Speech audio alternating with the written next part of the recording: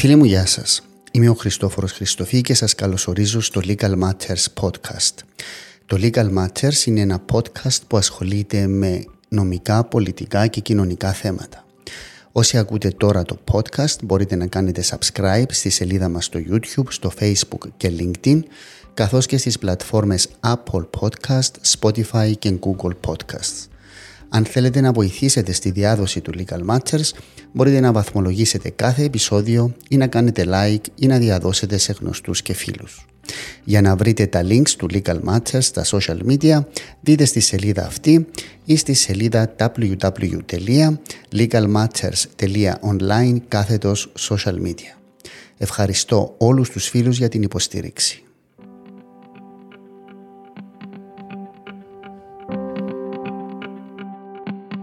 Απόγευμα σε όλους. Σήμερα είναι Πέμπτη, είναι 27 του Απρίλη. Η ώρα είναι 5 και 8 πρώτα λεπτά. Και σήμερα έχω στο LegalMatters τον αγαπητό μου φίλο, τον Μιχάλη Σοφοκλέους. Μιχάλη μου, καλώς προσπαθώ να μας κάνω share για να μην θεωρεί ο κόσμος ότι κάνω κάτι όχι ευγενικό. Ναι, προσπαθούμε εδώ να κάνουμε share τα feed. Με την ευκαιρία να σας πω, όσοι θέλετε μπορείτε να μοιραστείτε το live είτε στο Facebook είτε στο YouTube ή στο LinkedIn. Και επίσης όσοι μας παρακολουθείτε από το YouTube, καλά είναι να κάνετε subscribe στη σελίδα και να πατήσετε και το καμπανάκι για να λαμβάνετε αυτόματες ειδοποιήσεις. Ξέρεις, τα podcast, τα δικά μου αλλά και τα παραπάνω, βλέπει τα πολύ περισσότερος κόσμος από ότι είναι συνδρομητής στο κανάλι. Ναι, διότι ο κόσμος έχει μια... Θέλει να πατήσει subscribe, δεν ξέρω, δεν το ξέρουν. Όχι, νομίζω ότι θέλει να νιώθει ότι εκείνος επιλέγει τι θέλει να δει. Ναι. Και όχι ότι εσύ τον ναι, αναγκάζεις τον... Γενικά ζούμε μια περίοδο που ο κόσμος αντιδρά σε οτιδήποτε μπορεί να θεωρηθεί είτε υποχρεωτικό σε εισαγωγικά είτε υποβουλή. Πιο αυτονομιστικά. Πιο αυτονομιστικά, ναι, ναι. Και σωστό.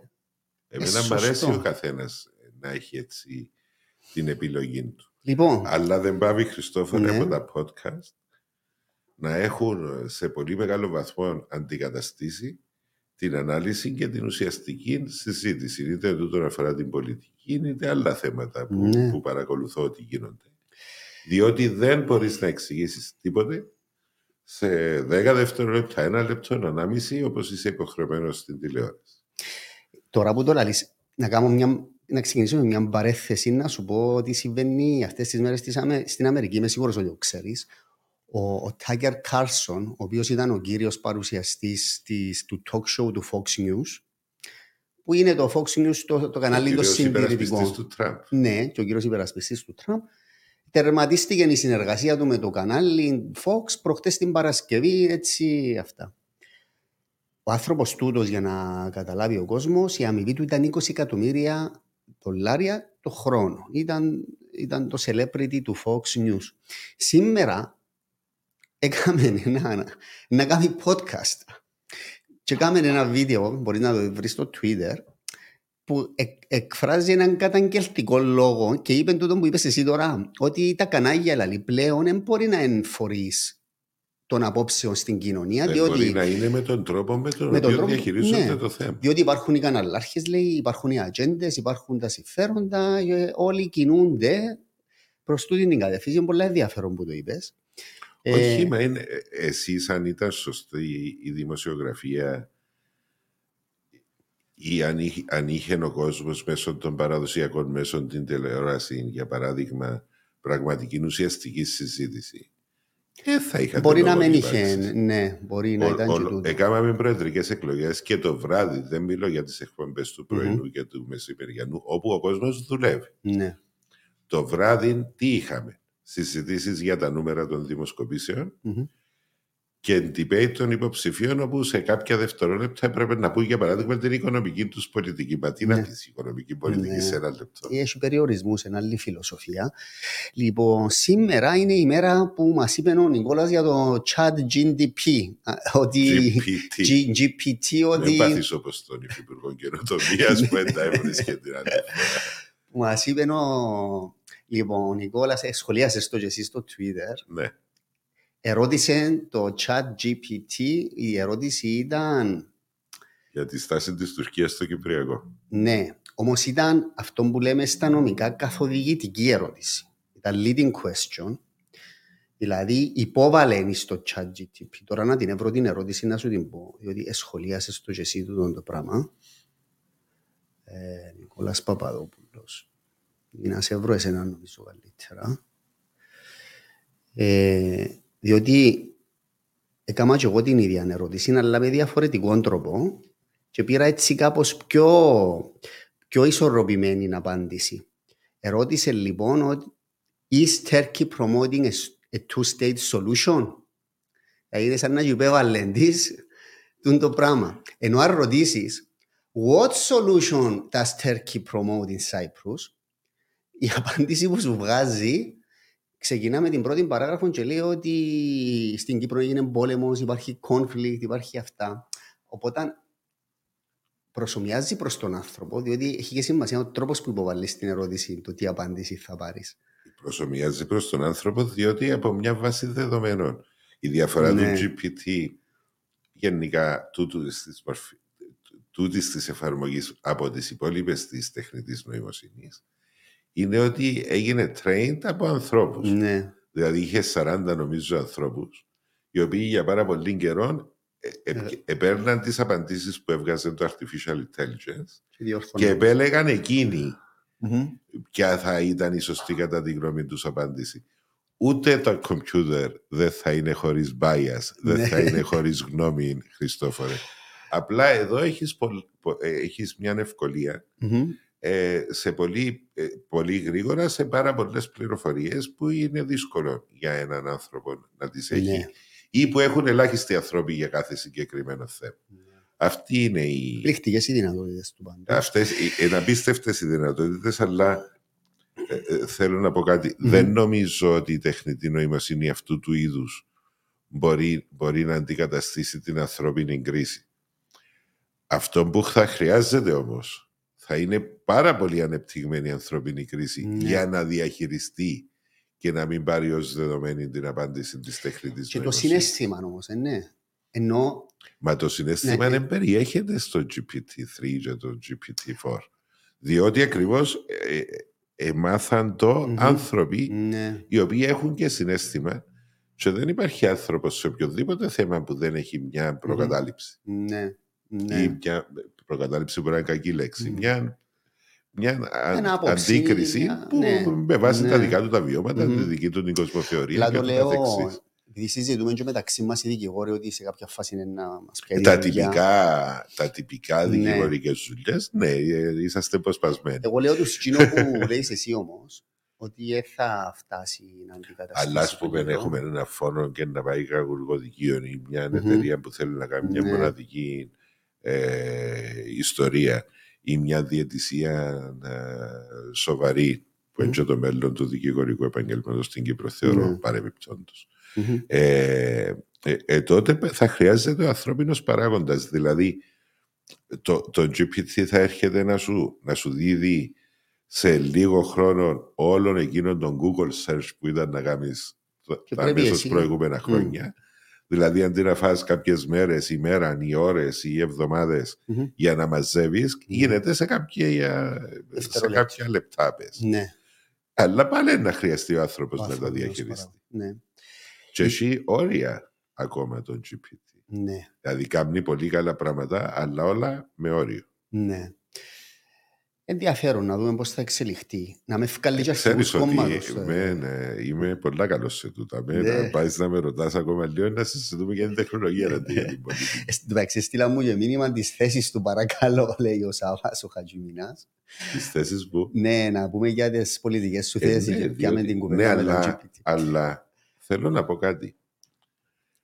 Όλα τα θέματα, ακόμα και τον GPT, το OpenAI που είναι η εταιρεία που κάνει το GPT, τα θέματα της τεχνολογίας, της βιοειθικής, όποιο ζήτημα και αν ψάξεις, οι αρχές πάνω στις οποίες στηρίζονται είτε οι περιορισμοί, είτε οι αγωνίες, είτε οι προκλήσεις, είτε οι ευκαιρίες που θεωρείς ότι υπάρχουν. Έτσι έχει καμιά διαφορά με εκείνες που ήταν όταν έγινε, για παράδειγμα, η βιομηχανική επανάσταση, ή όταν ανακαλύφθηκε ο ηλεκτρισμός, ή η ατμομηχανή, ή η βιομηχανία. Και τον καιρό της βιομηχανίας ο κόσμος νόμιζε ότι θα μείνει χωρίς δουλειά. Ναι. Έχει ένα πολύ καλό παράδειγμα, Χριστόφορε, τούτο που λέμε να ηγεί σε μια εποχή σαν την Άγιες. Ο Χένρι Φόρτ, ο Φόρτ που έκαμε τα αυτοκίνητα. Ο Χένρι έκαμε λάθος. Ο Φόρτ που έκαμε τα αυτοκίνητα, αν έκαμε μια έρευνα των καιρών που έκαμε τα αυτοκίνητα για να ρωτήσει τον κόσμο τι θέλει για να τους κάνει, θα έκαμε καλύτερα άλογα και καλύτερες άμαξες. Έκαμε τα αυτοκίνητα. Και τότε θεώρησε πολλοί κόσμος ότι είναι να μείνει χωρίς δουλειά. Ο Steve Jobs με το iPhone, αν έκανες μια έρευνα τότε για να δεις τι θέλει ο κόσμος, θα έκανες οτιδήποτε άλλο εκτός από το iPhone. Σήμερα η τεχνητή νοημοσύνη θα δημιουργήσει μια αλλαγή στην απασχόληση των ανθρώπων παγκοσμίως. Κερδισμένοι θα είναι εκείνοι που θα προσαρμοστούν πιο γρήγορα στην αλλαγή. Διότι η διαφορά αυτών των αλλαγών από τις παλαιότερες είναι ότι δεν χρειάζεσαι τούτα τα τεράστια κεφάλαια που χρειάζεται, την αρχές του 20ου αιώνα για να στήσεις βιομηχανίες μεγάλες με εκατοντάδες και χιλιάδες εργαζόμενους. Δεν χρειάζεσαι τούτα τα κεφάλαια. Τώρα, όσο περνά ο καιρός, είναι παραπάνω η ανθρώπινη πρωτοβουλία, ο ανθρώπινος νους και η δυνατότητα ενός κράτους να δώσει την ευχέρεια στην ανθρώπινη πρωτοβουλία και τον ανθρώπινο νου να μπορέσουν και να την στηρίξει. Να την στηρίξει. Λοιπόν, το δεύτερο της ημέρας, το έτσι κάπως νέο, ήταν το θέμα ότι δημοσιοποίησε και ο πρόεδρος το ποθενέσχες του. Φτωχός ο πρόεδρος μας. Ενώ φτωχός είναι ένας lower middle class. Μα το ποθενέσχες του.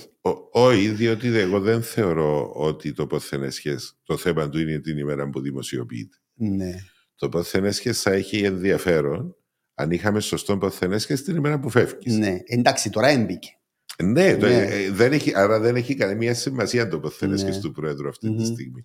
Η μόνη σημασία που έχει είναι να το έκαμε σωστά. Διότι αυτό που πρέπει να ψάχνουμε για τον καθένα που ασχολείται με την πολιτική σε δημόσια αξιώματα είναι αν την ώρα που φεύγει πλούτησε. Όχι αν μπήκε πλούσιος. Λοιπόν, αν είναι σωστός πολιτικός, είναι αφημελιότερο. Όπως ήταν ο Κληρίδης. Όλοι οι σωστοί πολιτικοί φύγαμε λιγότερα, διότι είναι πολύ έξοδη ασθένεια η πολιτική. Ενώ ο Κληρίδης, Μιχάλη μου, ήταν και βλέπαμε το κιόλας. Ο Κληρίδης, εντάξει, ήταν, να σας πω κάτι, ένα άδικο προς τον κόσμο, διότι ο Κληρίδης ήταν πολύ ιδιαίτερη περίπτωση. Ο Κληρίδης δεν είχε λογαριασμό στην τράπεζα. Δεν είχε, έπιανε το μισό, το έφερναν του τα cash, έβαλαν τα μέσα στο σιρτάρι και στις 15 του μηνός όποιος έρχεται και ζήταν του παιδιά του λεφτά και δεν είχε το σιρτάρι λεφτά. Δηλαδή ήταν κάπως έτσι η ιστορία. Πες μου πώς είναι η προεκλογική εμπειρία τώρα. Πρώτη φορά κάνεις το στυλ εσύ, ναι. Ή και στο Συναγερμό τα τελευταία. Πρώτη φορά κάνω για μένα. Ναι, για σένα. Ναι, πρώτη φορά κάνω για μένα. Πώς είναι, δηλαδή, είναι με καφενέδες, συλλόγους, σπίτια, dinners, τα πάντα. Τα πάντα. Είναι, κοίτα, η προεκλογική εκστρατεία γενικά για το οτιδήποτε είναι η πιο ιερή η δημοκρατική άσκηση. Ναι. Πρέπει να μιλήσεις με τον κόσμο, πρέπει να πείσεις τον κόσμο. Συμμετέχει ο κόσμος. Ναι. Βλέπεις ενδιαφέρον, έρχεται να ακούσει. Βλέπω και από τις φωτογραφίες που βάζεις στο Facebook ότι υπάρχει δηλαδή, ακροατήριο. Τουλάχιστον στις δικές μου τις συγκεντρώσεις που ξέρω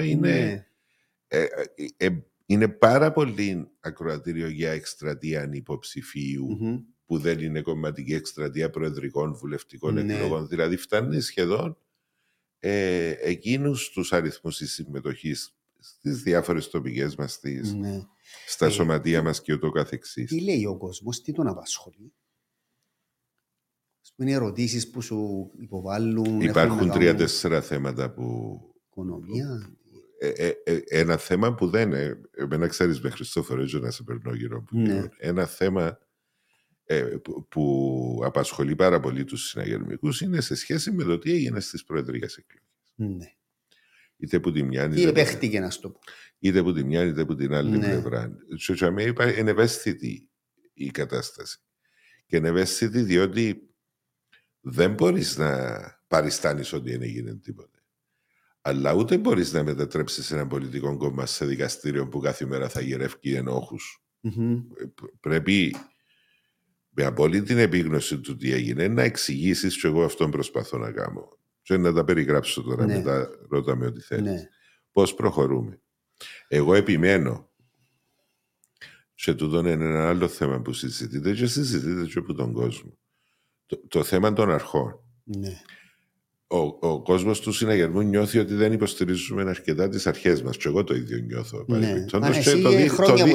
Το δείχνω και με όλη μου τη δράση.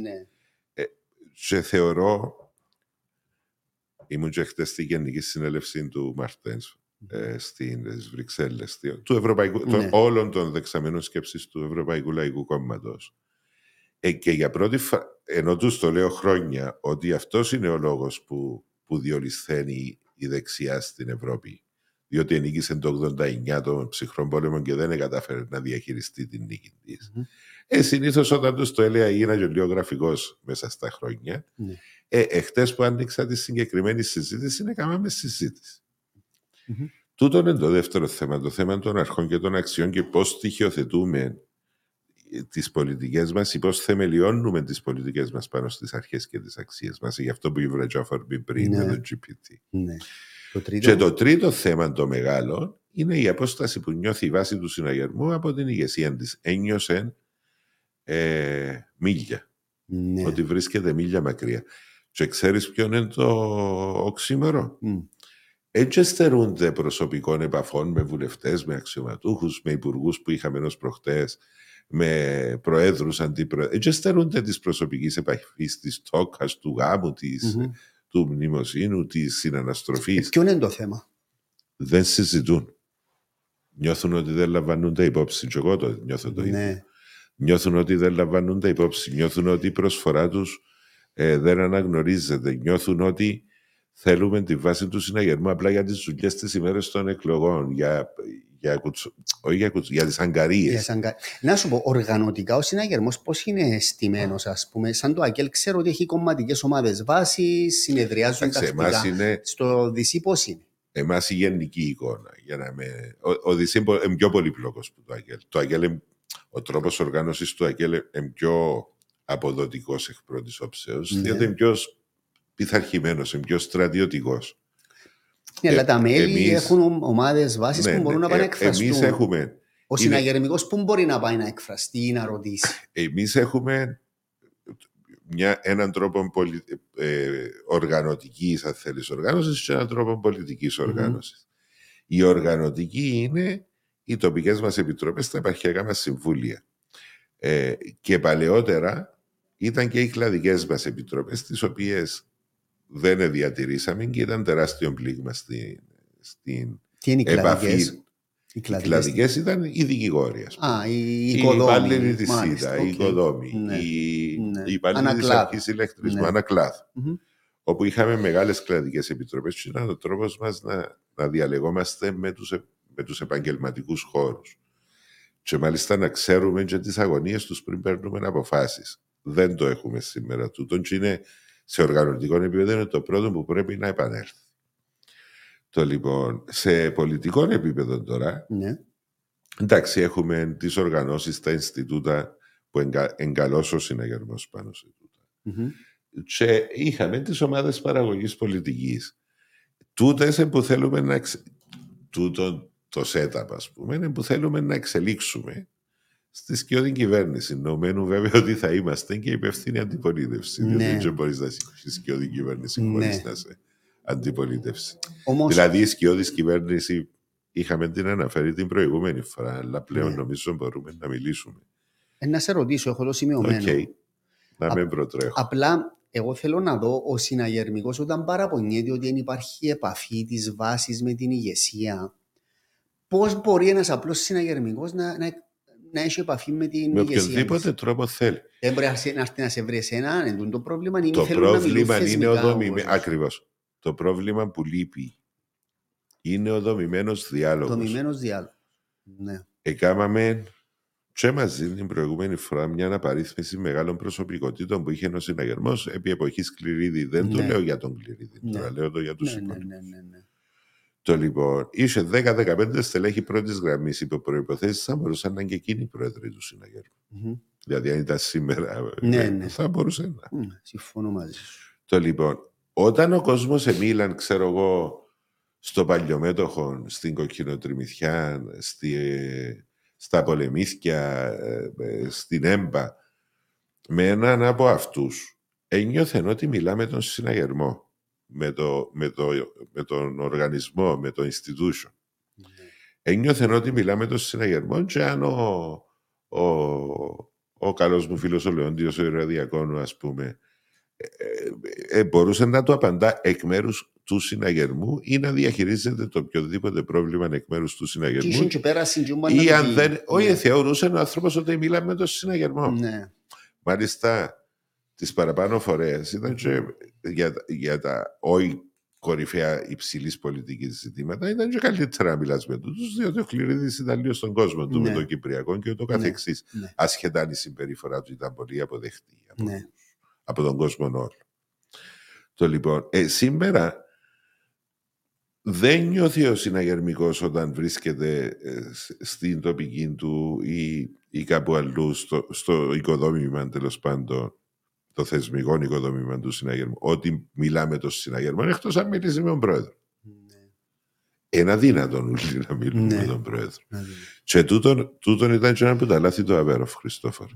Έκαμε όλον τον κόσμο να νομίζει. Αν δεν μιλήσεις με τον πρόεδρο, Αβέροφ δεν έγινε τίποτα. Δεν έκαμε τίποτα. Αν είσαι ένας άνθρωπος και έχεις μια λίστα 300-400-500 τηλεφωνήματα την ημέρα και δεν λέω αριθμούς καθ' υπερβολή. Τόσα είναι. Βέβαια. Αν όλος ο κόσμος θεωρεί ότι πρέπει να μιλήσει μαζί σου, τόσα είναι. Υπάρχει ανθρώπινος τρόπος να τους πιάσεις σου τους πίσω. Μετά έρχεται ο καθένας και σου καλά ρε κουμπάρε, ένα λεπτό είναι για μένα που εδώ κάτω στα πράγματα μες στο Συναγερμό. Και ξεκινάει ένας φαύλος κύκλος. Τούτον πρέπει να σταματήσει. Δεν εστερήθηκαν οι συναγερμικοί τη τόκ. Οι συναγερμικοί εστερήθηκαν το να νιώθουν ότι είναι σημαντικοί για την παράταξη και ότι δεν τους θέλουμε μόνο για νεροκουβαλιτές, ότι είναι σημαντική η γνώμη τους, η άποψη τους, ακόμα και αν το κόμμα δεν συμφωνήσει η ηγεσία. Να ξέρουν ότι ακούστηκαν. Και μετά έχουμε και το ζήτημα των νέων, που υπάρχει σε όλη την Ευρώπη, στα κόμματα. Τη συμμετοχή των νέων στα κοινά. Αν έχεις και λεπτά να κάνουμε την ιστορία, διότι κάποια στιγμή θέλω να την κάνω και νιώθω ότι δεν μπορώ να την κάνω που ποτέ αλλού εκτός ή που μαζί σου ή κάτι παρόμοιο. Η δεξιά στην Ευρώπη κέρδισε το ψυχρό πόλεμο το 1989 με την πτώση του τείχους του Βερολίνου.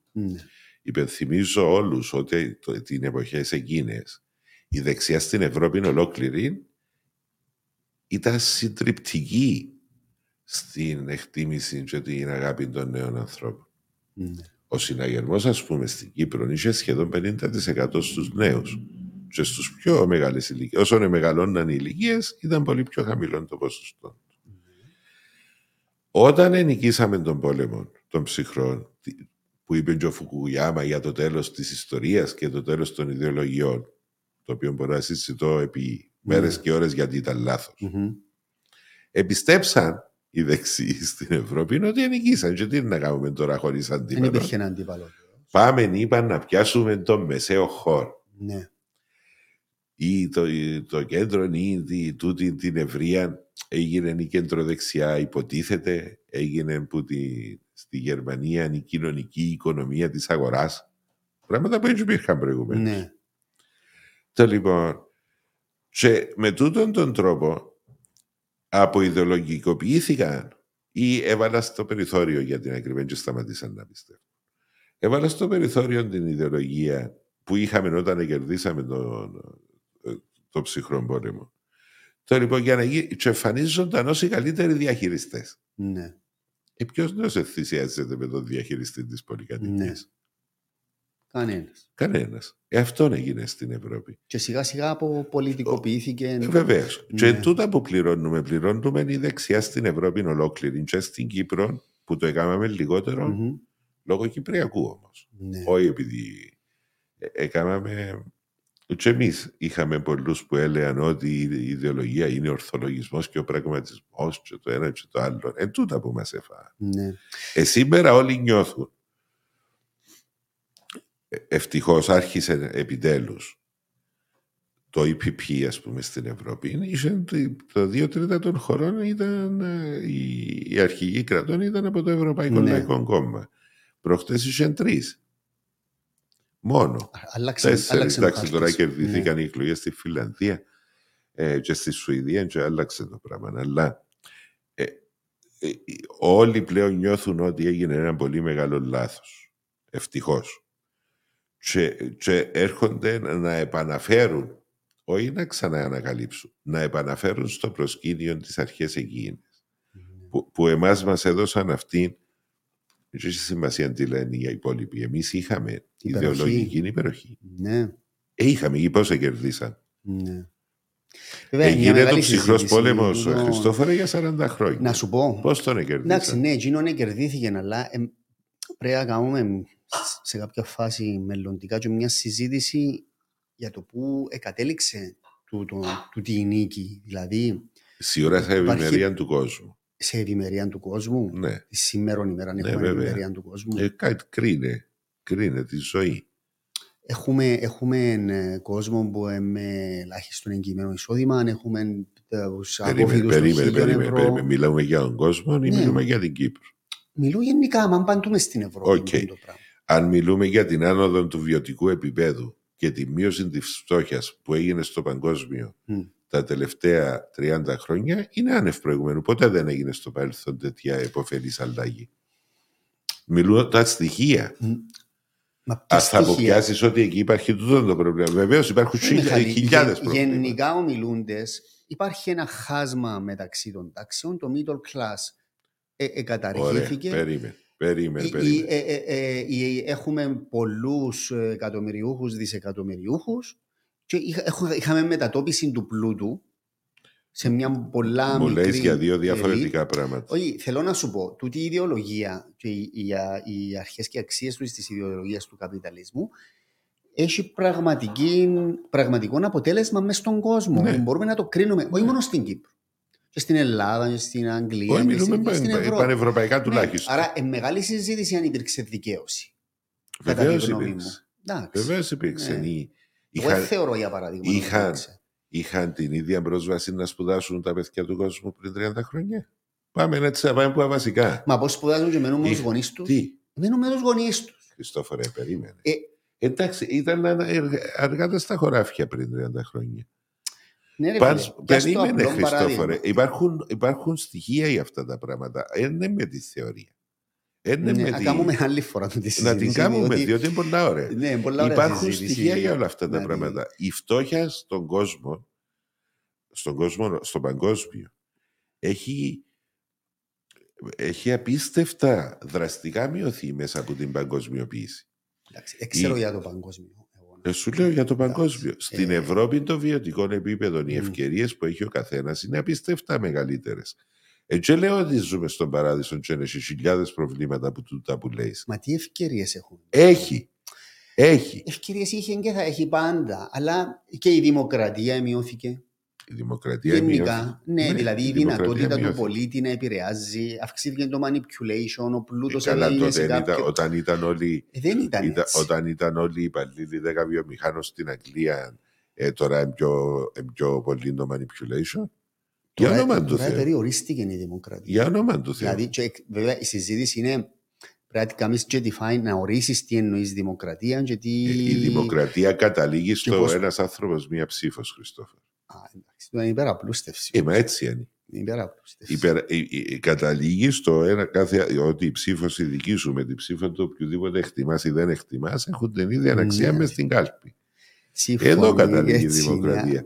Και με κάποιος να σου πω για τον Τσέρτσιλ την κουβέντα ότι η δημοκρατία είναι το χειρότερο προλήτευμα, απλά δεν υπάρχει άλλο καλύτερο. Αλλά να σου πω και για το χάσμα. Ναι. Διότι το χάσμα είναι η αγαπημένη μου συζήτηση. Και να το κλείσουμε όμως, γιατί έχουμε άλλα θέματα σοβαρά να συζητήσουμε. Το χάσμα πλουσίων και φτωχών. Το 1%. Ναι. Ωραία.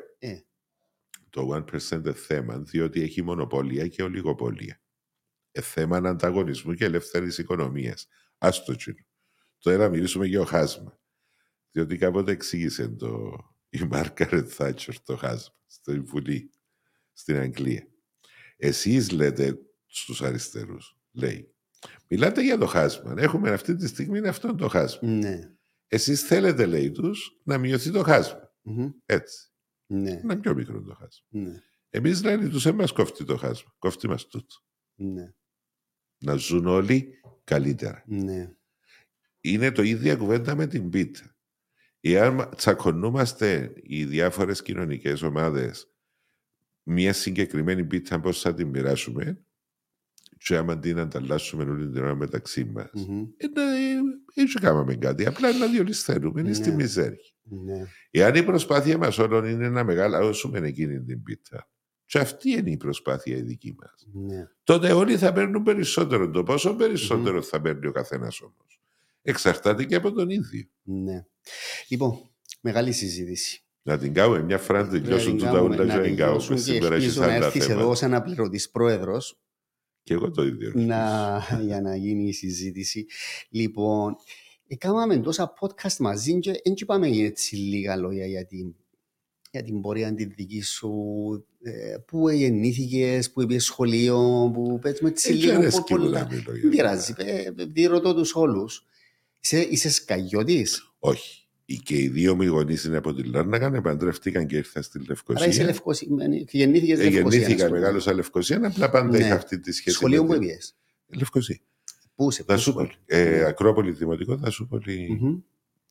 Είχα πάντα τη σχέση, ήμουν πάντα στη Λευκοσία, είχα πάντα τη σχέση με τη Λάρνακα, διότι ήταν όλοι οι συγγενείς μου και μάλιστα τα καλοκαίρια που ήμουν μικρός. Πήγαινα στις γιαγιάδες μου στη Λάρνακα και μείνεις κάτι κάθε μήνες. Άρα δημοτικών πήγες στην Ακρόπολη? Ναι, το που ήταν αμέσως μετά την εισβολή. Όπου ήταν, εγώ έμενα δίπλα ακριβώς που τον συνοικισμό του Σταυρού, που ήταν ο μεγαλύτερος συνοικισμός στην Κύπρο. Τα Τσαντίρκα. Τα Τσαντίρκα, ναι. Και πήγαινα, ας πούμε, που ήταν να παίξουμε μάπα η γειτονιά, στο πούμε. Πήγαινα με το ποδήλατο και παίζα το καμπανελί και να μαζευτούμε. Και το σχολείο μας, εμάς, δεν ξέρω ποιος ξέρει το Δημοτικό της Ακρόπολης, είναι που τα μεγάλα τα σχολεία. Έτσι είχε ένα ανοιχτό χώρο. Ήταν και με τσαντίρκα και κάτι αμίαντι, κάτι τάξεις με αμίαντο, διότι είχαμε στο σχολείο πάνω από 1.500 μαθητές. Μετά την εισβολή. Δεν υπήρχαν σχολεία, ήταν όλοι εκεί. Είχαμε πάρα πολλούς αμοχωστιανούς.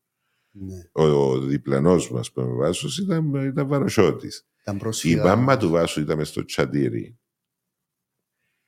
Δεν εδέχεται να πάω που πήγαινα με το ποδήλατο, πάντα σταμάτα να μου δώσει κάτι. Έστω ένα κομμάτι σοκολάτα, κάτι. Δεν εδέχεται να με μου δώσει κάτι. Πόσο καιρό έμεινα? Όταν πήγαινα σπίτι μου, επειδή πήρε τη χαπάρι η μάνα μου, η οποία μου έλεγε μην πιάνεις πράγματα από τους ανθρώπους και μες στο τσαντήρι. Ενώ ήθελε να. Και μάλιστα έφυγε που και πράγματα και εμένα τους παίρνω κάποτε εξήχανα. Και δεν εδέχεται η κυρία τούτη να φύγουμε χωρίς να τρατάρει κάτι. Και ήταν απίστευτη. Είχε αντίσκηνε για μέσα στο 79. 4-5 χρόνια. Ναι. Ήταν ο τελευταίος συνοικισμός της Κύπρου που έμεινε με αντίσκηνη. Και με γυμνάσιο μετά στη Δασούπολη. Δασούπολη είναι όπου ήταν εξατάξιο και τέλειωνε κάθε τάξη και εγώ ήμουν ο πιο μητσής του σχολείου. Δηλαδή ήταν η μετατροπή που γυμνάσιο σε λίγο. Τελειώσαν οι πρώτοι. Η Δασούπολη είναι εκείνο που έντιαμε στη Λεωφορονίκη ή το άλλο? Όχι, απέναντι που ήταν αστυνομία. Και που είναι η γέφυρα της ΣΥΤΑ. Που ανακαινίστηκε πρόσφατα. Ναι, ήταν εξατάξιο σχολείο και όταν τέλειωσα την πρώτη καταργήθηκε, τη δεύτερη. Εγώ για να έχω πιο μητσί μου στο σχολείο πια Δευτέρα Λυκείου. Ναι. Ήσουν καλός μαθητής? Ναι. Δηλαδή ας πούμε του 20? Άταχτος, αλλά καλός. Ήσουν αταχτός? Ζωηρός, θα σου πω. Ναι. Πολιτικά πότε ήταν τα πρώτα ερεθίσματα? 14 χρονών. Ναι. Και πώς ήταν, ας πούμε, ήταν η οικογένεια συναγερμική, η οικογένεια ναι, σου? αλλά όχι αναμεμειγμένη. Ναι. Δηλαδή, δεν δεχτήκαν τόσο πολλά έτσι. Αδέρφια? 2. Έναν αδερφό, εγώ είμαι ο Μεγάλος, Ναι. έναν αδερφό έχουμε 4 χρόνια διαφορά και μια αδερφή είναι 7. Ναι. Άρα πες μου για την πολιτικοποίηση λίγο από τα πρώτα Τούτον είναι το ρεθίσματα. ενδιαφέρον. Τούτον θέλω να σταθώ λίγο, αν θέλεις, Χριστόφορε. Διότι ήταν Και γιατί χρονολογία μιλούμε, φίλε? ήμουν 14 χρονών το 86. Μάλιστα. Στις εκλογές Τσίνες. Ναι. Στις εκλογές Τσίνες, εγώ έφευγα, ήταν οι αφισοκολλήσεις. Και βουλευτικές τότε. Και βουλευτικές. Ναι. Εγώ έφευγα, πήγαινα στις αφισοκολλήσεις τα πράγματα τα τούτα, αλλά επειδή ήμουν το μωρό του, σαν αν είχαν καυκάδες που είχαν τότε μες στα φώτα του Γαβρίλη. Είχαν καυκάδες δηλαδή, και μαλλώναν μεταξύ τους. Μα διούσαν και ραντεβού και μάλλον οι αγγελικοί με τους. Και έπαιζαν και ξύλο. Ξύλο. Μα ποια ήταν η διαφωνία, ρε φίλε? Τι ήταν το ζήτημα? Ήταν όπως σήμερα τσακώνονται για τις μάπες, τότε τσακώνονταν για τα κόμματα. Οι κερκίδες των ομάδων σήμερα είναι εξέλιξη των εποχών εκείνων. Ναι, απλά έφυγε το ενδιαφέρον από την πολιτική και πήγαινε στο ποδόσφαιρο. Και βρέθουνταν και τσακώνονταν και εμέναν τότε που μου τέλεια στις αρχές εκλειδώναμε μες στα αυτοκίνητα για να με πιάνει. Να με πιάνει αριστερή και να έχουν πρόβλημα. Που την άλλη είναι εμέναν η οικογένεια μου ήταν πιο έτσι. Μετριοπαθής. Ναι, πολλά. Ναι. Ούτε είχαν κάποια οργανωτική σχέση. Ήταν συναγερμικοί, αλλά δεν είχαν κάποια οργανωτική σχέση με τους συναγερμούς. Και να ξέρεις κάτι, Χριστόφορε, και τούτη διαφορά του συναγερμού με το ΑΚΕΛ. Ο συναγερμός πάει καλά όταν ενεργοποιήσει την ανώνυμη του ψήφο. Δηλαδή, η μάνα μου ήταν στην κεντρική τράπεζα αν εργαζόταν. Εάν η μάνα μου έφτανε τη χρησιμοποιώ ως παράδειγμα ή τη συγκεκριμένη, το προφίλ του ανθρώπου. Εάν την ενθουσιάζαμε και μίλαν και της διπλανής της, αν είναι κουβέντα για να... Έτσι πάει καλά ο συναγερμός. Ο συναγερμός δεν μπορεί να πάει καλά ποτέ μόνο από την οργανωτική του προσπάθεια, διότι δεν φτάνει η οργανωτική του προσπάθεια στην κοινωνική του βάση. Δεν έχουμε τους ανθρώπους που είναι κοντά στο κόμμα, που έχουν οργανωτική σχέση, αλλά ειδικά μέσα στις πόλεις η ψήφος η συναγερμική κατά το μεγαλύτερο μέρος είναι ανώνυμη. Είναι ανώνυμη και για εμάς. Εάν την ενεργοποιήσουμε πάμε καλά. Εάν δεν την ενεργοποιήσουμε δεν πάμε καλά. Ένας από τους λόγους που μειώνεται ο συναγερμός τα τελευταία χρόνια είναι ότι δεν καταφέρνει, ο κύριος ίσως λόγος, το γιατί δεν καταφέρνει, μεγάλη συζήτηση. Δεν καταφέρνει να ενεργοποιήσει την κοινωνική ψήφο. Και 14 χρονών είχαμε και λίγα επεισόδια στο σπίτι, δεν τους αρέσει και πολλά. Από την άλλη... Είχε έναν περιστατικό Παμπορίδης που μου λέγε από τους πήραν στην αστυνομία και ήταν ο Κληρίδης και ο Φκαλέντος. Ναι, όλοι περάσαμε τα τούτα. Όλοι περάσαμε κάτι παρόμοιο. Τότε οι συναγερμικοί νιώθαν καταδίωξη. 100%. Και ένας από τους λόγους που ήμασταν πιο δεμένοι. Ένιωθες καταδίωξη. Οι πιο μεγάλοι ένιωθαν καταδίωξη στην επαγγελματική τους πορεία, στις δουλειές τους. Ένιωθαν ότι αν ήταν δημόσιοι υπαλλήλοι δεν θα πιάναν ποτέ πραγωγή, ήταν να πιάνουν στις κακές μεταθέσεις. Και γίνονταν τούτα τα πράγματα. Υπήρχε η εποχή που πρέπει να έχει ταυτότητα του δίκου, ξέρω εγώ. Ναι, μετά αντιστραφήκαν οι ώρες. Ισχύουν. Είναι το ίδιο. Είναι το ίδιο. Όχι, δεν πούμε πάρα πολύ. Είναι το ίδιο. Κάμαμε τη συζήτηση την προηγούμενη φορά. Να σου πω, είχε ας πούμε κανένα μάθημα που σου άρεσε και ήσουν ας πούμε των ελληνικών, ιστορίας, μαθηματικά. Μαθηματικά, φυσική. Και σπουδές, τι σπουδάσες? Φοιτήσα στο Πολυτεχνείο. Άρα είσαι πολιτικός μηχανικός. Αρχιτεκτονική που είχα πάει. Στρατό, πού έκαμες? Στην αεροπορία. Μέσω φίλε μου. Όμως έχω να σου πω ότι ήμουν πρώτος. Τι πρώτος? Ήμουν δόκιμος της αεροπορίας. Και όλους τους δόκιμους της και δόκιμος της αεροπορίας. Ναι, όλους τους δόκιμους της σειράς μου στην Ελλάδα ήμουν ο πρώτος. Ναι, στη σχολή. Πού είναι η σχολή της αεροπορίας? Στην Τρίπολη. Στην Πελοπόννησο, στην Τρίπολη. Ναι. Έκαμες 24-26 μήνες. 26. Ναι, 26. Οι δόκιμοι τότε είχε μια εποχή που έκαναν 29 μήνες. Όχι. Νομίζω ήταν πριν. Και πήγες έτσι στα γρήγορα, ήρθες Κύπρο, που δραστηριοποιήθηκες? Ήταν η πρωτοπορία. Στις σπουδές. Βέβαια. Εγώ πάρα πολύ. Ναι. Εδώ όλοι όσοι ήρθαν του ΔΗΣΥ περάσαν από το πανεπιστήμιο που λέγεται Πρωτοπορία στην Αθήνα. Δηλαδή ήταν μεγάλη έτσι. Ναι. Και ο Γιώργος ο Παμπορίτης μου το είπε. Και η Αναστασία. Ναι, και η Αναστασία, ναι. Η Αναστασία ήταν την εποχή με μένα μικρή. Ναι. Όλοι ο Πετρίδης, ας πούμε, ήταν ο Χάρης ο Γεωργιάδης. Με ο Χάρη ήμασταν μαζί. Τζίνος ήταν στην Αγγλία, εγώ στην Αθήνα. Ναι. Ήμασταν και μαζί στην εκτελεστική της πρωτοπορίας μετά. Η πρωτοπορία είναι φοιτητική όμως. Η πρωτοπορία έχει τις τοπικές της, τους χώρους σπουδών. Ναι. Και μετά δικαιούσε κάποιο χρονικό διάστημα, διότι έχει το παγκόσμιο, ας πούμε, συμβούλιο, η εκτελεστική επιτροπή ονομάζεται, που έτσι μπορείς αν είσαι στην Αγγλία να είσαι στην εκτελεστική. Άρα 1-2 χρόνια, ας πούμε, έχεις περιθώριο για την εκτελεστική. Ο Χάρης, εγώ, ο Πετρίδης δεν ήταν στην Αγγλία. Η Αναστασία ήμασταν μες στην ίδια εκτελεστική επιτροπή. Άρα όλοι επεράσαν από τούτον ναι, και τότε ήταν καθαρά πολιτική διαδικασία. Η πρωτοπορία συζητούσε πολιτικά και όχι μόνο στο Κυπριακό και τα φοιτητικά ζητήματα, σε όλα τα θέματα. Και δεν συμφωνούσε πάντα όχι με την κατεύθυνση και τη φιλοσοφία,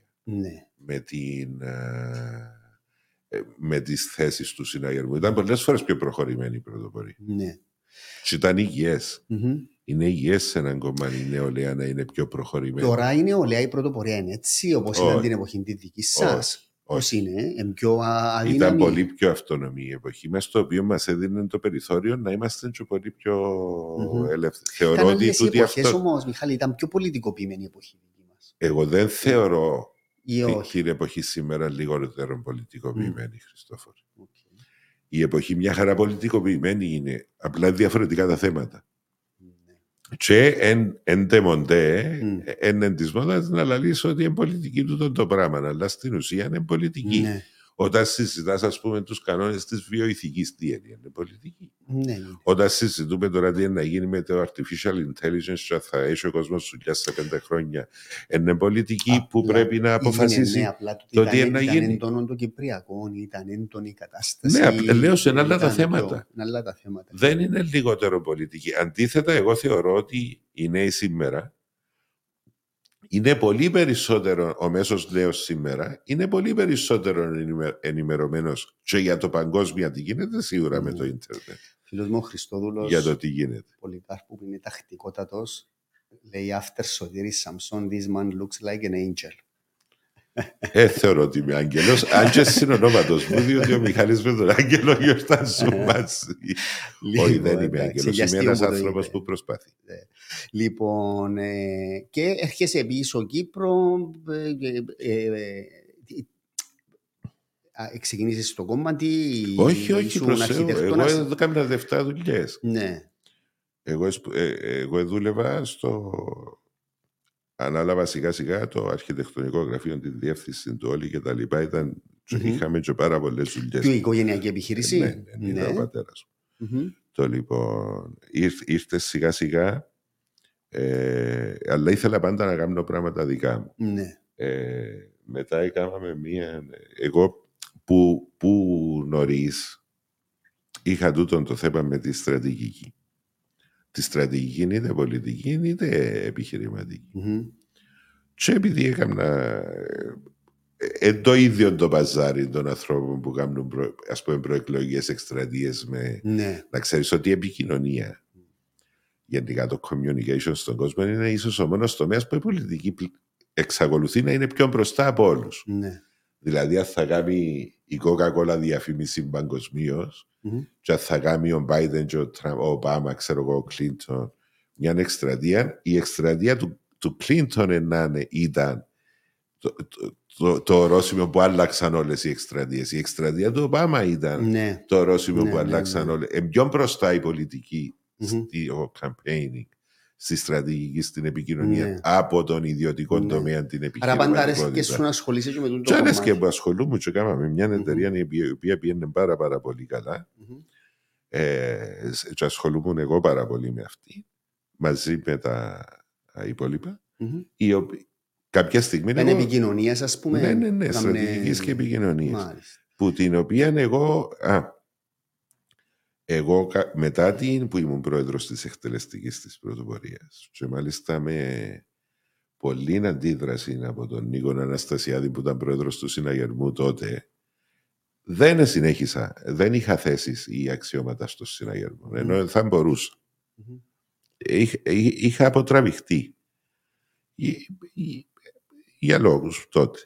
Είχα αποτραβηχτεί για πολύ καιρό. Έκανα μια μικρή επανεμφάνιση το 2003 όταν οι σχέσεις μου με τον Νίκο Αναστασιάδη ήταν εξαίρετες. Αλλά όταν ήταν το 2003 το Αναστασιάδης Κασουλίδης, εγώ πήγα που μόνος μου και στήριξα τον Κασουλίδη. Και του το είπα εγώ μάλιστα του Νίκου Αναστασιάδη τότε, με τον οποίο οι σχέσεις μας επαναλαμβάνω ήταν εξαίρετες, διότι ήταν η καθόδη των φοιτητών τότε, τα πράγματα που αναλάβαν, που είχα μεγάλο ρόλο τέλος πάντων και ένιωθεν έτσι πολύ καλά για τη συνεργασία που είχαμε.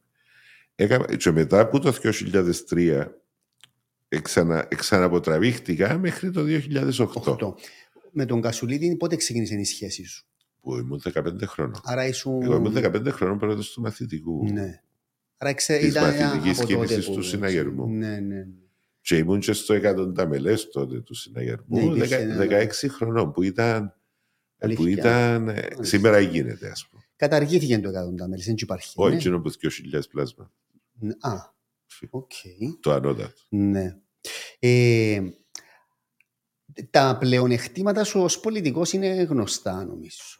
Ας σε ρωτούσα ποιο είναι το μεγαλύτερο σου μειονέκτημα, τι θα μου λες? Δεν έχεις μειονεκτήματα. Όχι, έχω, αλλά διαρωτούμε ποιο είναι το μεγαλύτερο. μεγαλύτερο. Δεν τα ιεράρχησες καμιά φορά, να. Κοίτα, σε προσωπικό επίπεδο σίγουρα θα μπορούσα να... Είσαι ανυπόμονος, είσαι σασούρης, είσαι... Το αντίθετο. Ναι. Το αντίθετο. Να σου δώσω ένα παράδειγμα. Τώρα κατεβαίνω αναπληρωτής πρόεδρος. Ναι. Το οποίο έγινε, πότε βρεθήκαμε εδώ με τελευταία φορά? Πριν 1,5 μήνα. Ωραία. Ξεκίνησα να το σκέφτομαι να πω μια εβδομάδα πριν. Ναι, μα είπες μου ότι το σκέφτεσαι. Αν είχα το νου μου, ναι. αντί να προσπαθώ να βοηθήσω την παράταξη μου, ήταν να κάνω εγώ προεκλογικό του αυτού. Ναι. Ένα παράδειγμα. Άλλοι έκαναν, έτσι. Βέβαια. Ναι. Βέβαια. Τούτον όμως, εντάξει, θέλω να πω μειονέκτημα με τρόπο που να φαίνεται πλεονέκτημα τελικά. Ναι. Θεωρώ ότι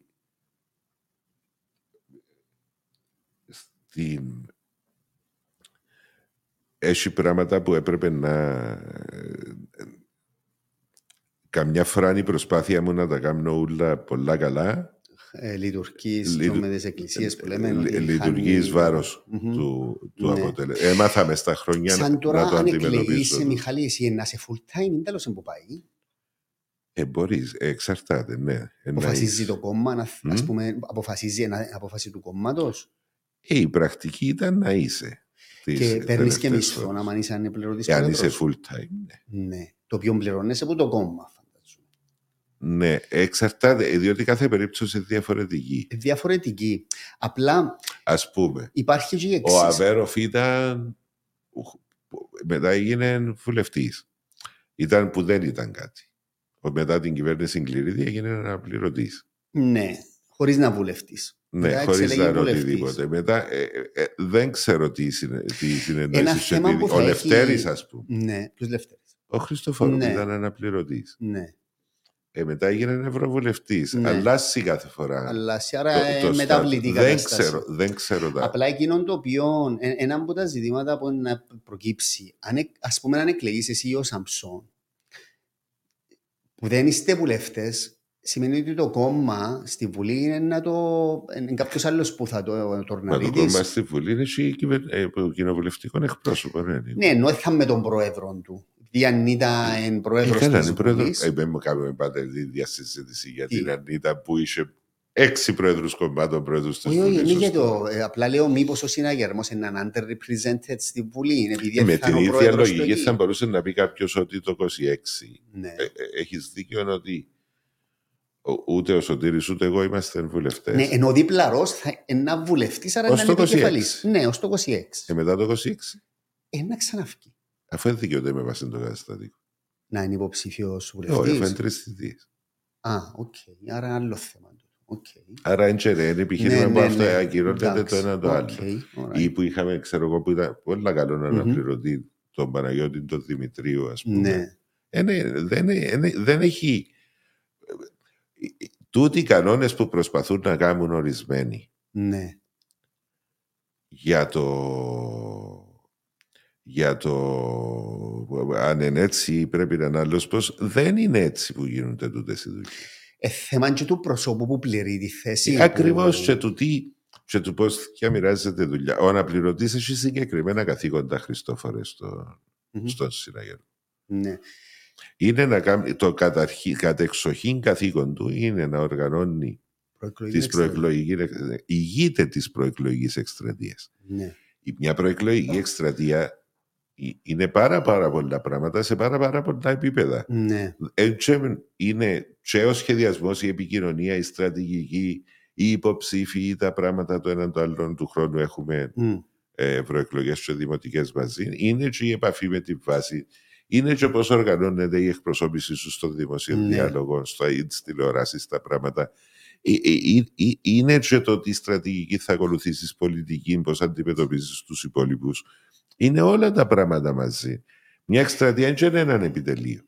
Ναι, όμως, ναι, συμφωνώ μαζί σου. Εκείνος που θα εκλεγεί αντιπρόεδρος σε αυτήν τη συγκυρία θα κληθεί να αναπληρώνει πολλές φορές την πρόεδρο, η οποία λόγω του ότι είναι και ο πρόεδρος της Βουλής έχει και αυξημένα καθήκοντα, μπορεί να ταξίδια ή μπορεί να λείπει ο πρόεδρος της Δημοκρατίας, άρα η πρόεδρος της Βουλής θα αναπληρεί τον πρόεδρο. Οπότε είναι αυξημένος ο ρόλος του. Θα ρόλος στη Λευτέρη Χριστοφόρου που ήταν ο Άδεροφ πάντα εκεί.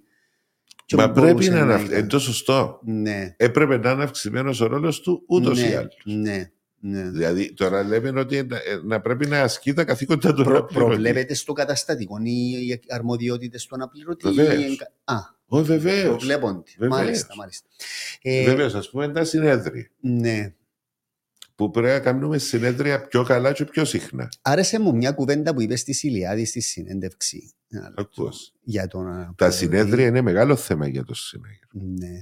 Εγώ είμαι πολύ περήφανος για το συνέδριο. Ναι, αλλά μια και μιλούμε για τούτον τώρα, περίμενε ένα λεπτάκι. Θέλω η Ανίτα Δημητρίου να ηγείται κοιτάζοντας μόνο μπροστά, ποτέ πίσω από την πλάτη της. Ναι. Γιατί το είπες του? Διότι τι είχαμε τον τελευταίο καιρό? Τι είχαμε? Είχαμε μια κατάσταση όπου άρεσκε στους έσσαρες και ο Αβέροφ ήταν πρόεδρος του Συναγερμού. Δεν μπορεί να κάνεις εκστρατεία και να θωρείς πίσω ποιος κρατά μαχαίρι. Ναι.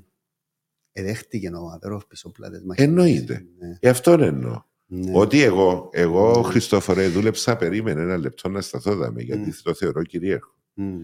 Εγώ πρόλαβα, δούλεψα με τον Κληρίδη σε προεκλογική εκστρατεία. Δούλεψα με τον Κασουλίδη, με τον Αναστασιάδη, με τον Αβέροφ. Δεν τους αγάπουν όλους το ίδιο. Ναι. Δούλεψα για όλους το ίδιο. Ναι. Γιατί είναι χωρίς ιστεροβουλία. Ναι. Γιατί είναι η παράταξη. Ναι. Η παράταξη δεν είναι ούτε κανένας μας. Ούτε ακόμα ο Κληρίδης δεν ήταν η παράταξη. Ναι, καταλαβαίνω τι λες. Αυτόν εννοώ ότι θέλω να... Και πολλές φορές εγώ ευκήκα μπροστά, είτε στη δύσκολη στιγμή, γιατί εμείνεις και η παράταξη χωρίς εκπροσώπηση. Και πολλές φορές είπα, ρε παιδί μου, ας φάω και λίγο ξύλων πολιτικών εννοεί. Ναι. Διότι σωστό τούτο το πράγμα για την παράταξη. Ναι. Ο αναπληρωτής ή οι αντιπρόεδροι πρέπει να έχουν και έναν ρόλο να υπάρχει ασφάλεια στην ηγεσία. Διότι χωρίς ασφάλεια στην ηγεσία δεν μπορεί να υπάρχει προοπτική στην κοινωνία. Ναι. Αυτό θέλω να πω με εκείνο που λες. Εσύ αισθάνεσαι ότι αν εκλεγεί οποιοσδήποτε άλλος από τους δύο, η Ανίτα να πρέπει να θωρεί πίσω της? Δηλαδή είπες το έχοντας υπόψη σου κάτι ή είπες το σαν γενική αρχή? Είπα το σαν γενική αρχή, ναι, ότι εγώ είμαι διατεθειμένος να σταθώ και ασπίδα. Ναι. Διότι αυτή τη στιγμή η Ανίτα, η Δημητρίου Χριστόφορες, εμάς τους συναγερμικούς μας δίνει μια ευκαιρία. Ναι. Η ευκαιρία είναι ότι ο κόσμος όλος εκεί που υπήρχε τούτη ούλη η δυσπιστία, ας την πούμε, για το συναγερμό. Έκαμε ένα βήμα πίσω και να σου, κάτσετε να δούμε να μου μάχονται τούτοι να κάνουν πάλι. Εσύ είναι έτσι που λες? Ναι, έτσι. Και ακόμα διαρωτούμε τι μάχες. Ναι, διότι ακόμα κάνουμε. Ακόμα η Μαέρισα ακόμα να βράσει. Ακόμα να βράσει. Αφού έχουμε ακόμα μπαίνουν τα συστατικά, τα υλικά, να πούν 6 του Μάη να έχουμε ολοκληρωμένη συνταγή.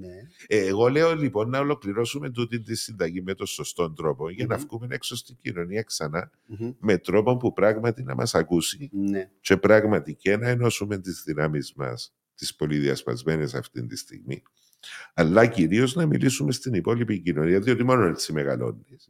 Και ειδικότερα στους νέους, αλλά μην τα βρούμε μεταξύ μας.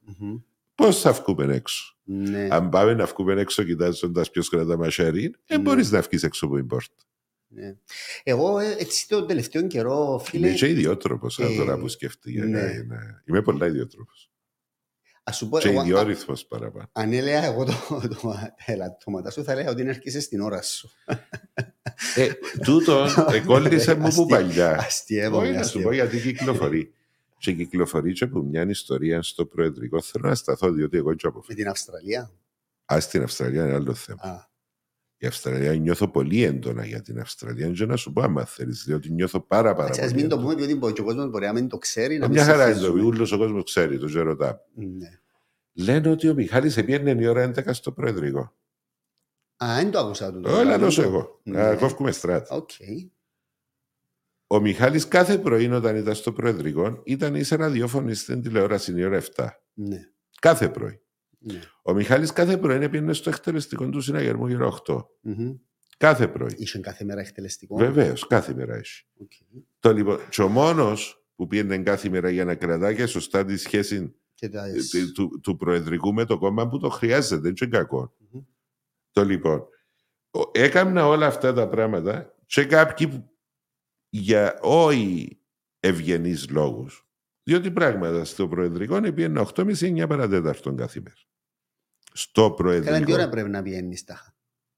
Η ώρα 6. Κάποιοι βρούσαν όμως για να πάνε να βρουν τον Αναστασιάδη πρώτη. Έπαιρναν και κοφτά με τούτα τα πράγματα. Έχει έτσι φάσεις, ας πούμε, να το δει. Και ύστερα ξεκίνησε τούτον ούλον το γυαλέλι. Είναι ότι ο Μιχάλης αρκούσε να πάει. Φίλε, εγώ δεν το άκουσα. Εγώ πώς μπορούσε να... Και τάχα ότι είναι πιένε στην ώρα σου. Και τάχα ότι εγώ είναι πιένε στην ώρα. Και παρακολούθα μετά τι γίνεται. Η ώρα να μισή πιένε ο Αναστασιάδης να πέσει. Ένα πλάσμα να μείνεις και στο προεδρικό. Όχι, ο Μιχάλης. Διότι ήταν η μόνη ώρα, ώσπου είναι ο πρόεδρος Τσάος, που ήταν ο πρόεδρος Τσάμε, έρχεται κόσμος, έφτιανε κόσμος, έπαιζαν τα τηλέφωνα, γίνονταν από αυτόν την ώρα, ήταν και μεσημέρι κατά τις 1:30. Το λοιπόν, επνάζαν όλα. Ήταν η μόνη ώρα που είχες, κατά τις 6-7 ξεκίναν το απογευματινό πρόγραμμα των υποχρεώσεων που έχεις όταν είσαι εκεί. Κάπου πρέπει να πάει σε μια γενική συνέλευση του ΣΕΚΤ. Υποχρεώσεις του Προέδρου και λίγο. Ένα σωρό πράγματα. Το λοιπόν, η μόνη ώρα που είχες για να δουλέψεις πραγματικά ήταν μεταξύ 1:30 και 6. Και μετά τις 11-12 που εγώ πάντα κάθομαι να δουλεύω στις 4 το πρωί, που είναι η ώρα που είμαι ο πιο αποδοτικός από κάθε άλλη. Το πρόγραμμα διακυβέρνησης το έγραφα μεταξύ 11 ας πούμε και 4 το πρωί κάθε μέρα. Τσίνον ούλον το τεράστιο project που έγινε τότε. Εγώ έγραφα. Άρα υπάρχει εξήγηση του λοιπόν. Και πάμε για την Αυστραλία. Δώσ' μου ένα λεπτό γιατί θέλω να τα πω. Πες τι έγινε όμως για να ξέρει και ο κόσμος που δεν ξέρει την ιστορία. Στην Αυστραλία, εγώ θα πήγαινα στην Αυστραλία. 15 Αυγούστου πήγα. Κάθε Ιούλιο πάει μια αντιπροσωπεία από την Κυπριακή κυβέρνηση στην Αυστραλία για να συμμετάσχει στις εκδηλώσεις της Ομογένειας για την εισβολή. Και με την κατάσταση υπέρ της Κύπρου. Όλοι όσοι πήγαν μέχρι σήμερα πάνε τουλάχιστον 14 ημέρες για να πάνε σε 5 πολιτείες της Αυστραλίας. Εγώ πήγα 11 μέρες σε 6 πολιτείες της Αυστραλίας. Είμαι ο μόνος που πήγε και είδε την κυβέρνηση της Αυστραλίας στην πρωτεύουσα της Αυστραλίας, της Καμπέρα, που δεν πήγε ποτέ κανένας που του δεσούνται στις αντιπροσωπείες που πάει. Είπε ο μόνος αξιωματούχος. Απλά τι έγινε τότε? Εγώ ήταν Παρασκευή. Και ήταν να φύγω να πάω Αυστραλία, η ώρα 5 επαιτούσα το απόγευμα, ή 6, ή 5 ή 6 να θυμούμε, διότι 5 ή 6 πήγα στο αεροδρόμιο. Και έπρεπε να πάω στο αεροδρόμιο μια ώρα πριν. Εγώ πήγα δουλειά το πρωί, που ήταν να πάω στην Αυστραλία. Πήγα κανονικά δουλειά το πρωί, η ώρα 8:30 τώρα. Ήταν, πήγα δουλειά και επέρναν η μέρα. Έρχεται ο φάκελος που πρέπει να έχεις μαζί σου. Ο φάκελος καθυστέρησε να έρθει. Είχαμε και κάποια θέματα που ήθελα να κανονίσω πριν για να είμαστε σωστοί όταν πήγαμε στην Αυστραλία. Καθυστέρησε να έρθει. Εφύγαμε που το γραφείο. Επέρασα από σπίτι, έπιασα τη βαλίτσα μου. Της βαλίτσας. Διότι πρέπει να πάρω και μια βαλίτσα πλακέτες της Δημοκρατίας που ήταν να δούμε ποδά. Και επέρασα για να τα βάλω μέσα 5-10 λεπτά μάξιμου και πήγαμε στο αεροδρόμιο. Και πήγα στο αεροδρόμιο αντί 60 λεπτά προηγουμένως, 57 λεπτά προηγουμένως. Πριν την πτήση. Και δεν με βάλαν πάνω στην πτήση, είχε μια κυρία εντζαμέ. Το λοιπόν, έφαμε τη ζωή μας να τις εξηγήσουμε και τα λοιπά. Ήρθε και η αστυνομία μετά που καταλάβαν τι έγινε και ώσπου να πιστεί, επίστηκε, αλλά μετά που επίστηκε ήταν πολύ αργά. Όχι, ένεφιεν, αλλά ήταν πλέον αδύνατο. Και έγραφε ο φιλελεύθερος τότε ότι υποκοιμήθηκα εγώ και δεν πήγα στην Αυστραλία. Παρακολούθα τι έγινε. Ήταν να τιμηθεί από τη Δημοκρατία, που μένα δηλαδή ως αντιπρόσωπο της Δημοκρατίας, ο Αρχιεπίσκοπος τότε ο Μακαρίτης Αυστηλιανός της Αυστραλίας. Ξέραμε ότι ήταν στα τελευταία του. Εγώ όταν έγινε εκείνο το πρόγραμμα δεν αντέχα την ιδέα ότι έτσι έχει σχέση εξαιτίας ποιου ήταν που χάθηκε το αεροπλάνο. Εγώ είχα την ευθύνη. Έκανα την πηγή. Επία στη Βηρητό. Επία από τη Βηρητό στην Ταϊλάνδη και βρέθηκα στο Σίδνεϊ Κυριακή. Η ώρα 8 το πρωί και η ώρα 8:30 ήμουν στην εκκλησία και ετοίμησα τον Αρχιεπίσκοπο. Ήμουν στην ώρα μου στην Αυστραλία και τον ετοίμησα. Για να τα κάνω τούτα όλα τα πράγματα έφκαλε 7.000 που την πούγκα. Που την τσέπη μου. Και το αποτέλεσμα όλων αυτών ήταν για τις ζήλιες ορισμένων να θεωρεί όλος ο κόσμος ότι ο Μιχάλης αποκοιμήθηκε και δεν πήγαινε στην Αυστραλία. Περίμενε να σου πω, νιώθω έντονα. Επία στο Υπουργείο Εξωτερικών της Αυστραλίας. 8 τμήματα. Έρχεται 4 ώρες, μισή ώρα το κάθε τμήμα να με κάνει σαν την ανάκριση. Το λοιπόν, και βγήκαμε έξω και έκλαιεν. Η αντιπροσωπεία που ήταν μαζί που της πρεσβείας μας στην Αυστραλία τότε εκλαία που το πόσο καλό, που το πόσο ανέβηκε η Κύπρος την ημέρα. Και το αποτέλεσμα τούτης της ιστορίας είναι τούτο που λέεις. Εν τούτον κάποτε ας πούμε που πετάσει κάποιος έναν... Έτσι κάτσε να αποδείξεις ότι είσαι ελέφαντας. Κάτσε να αποδείξεις ότι είσαι ελέφαντας.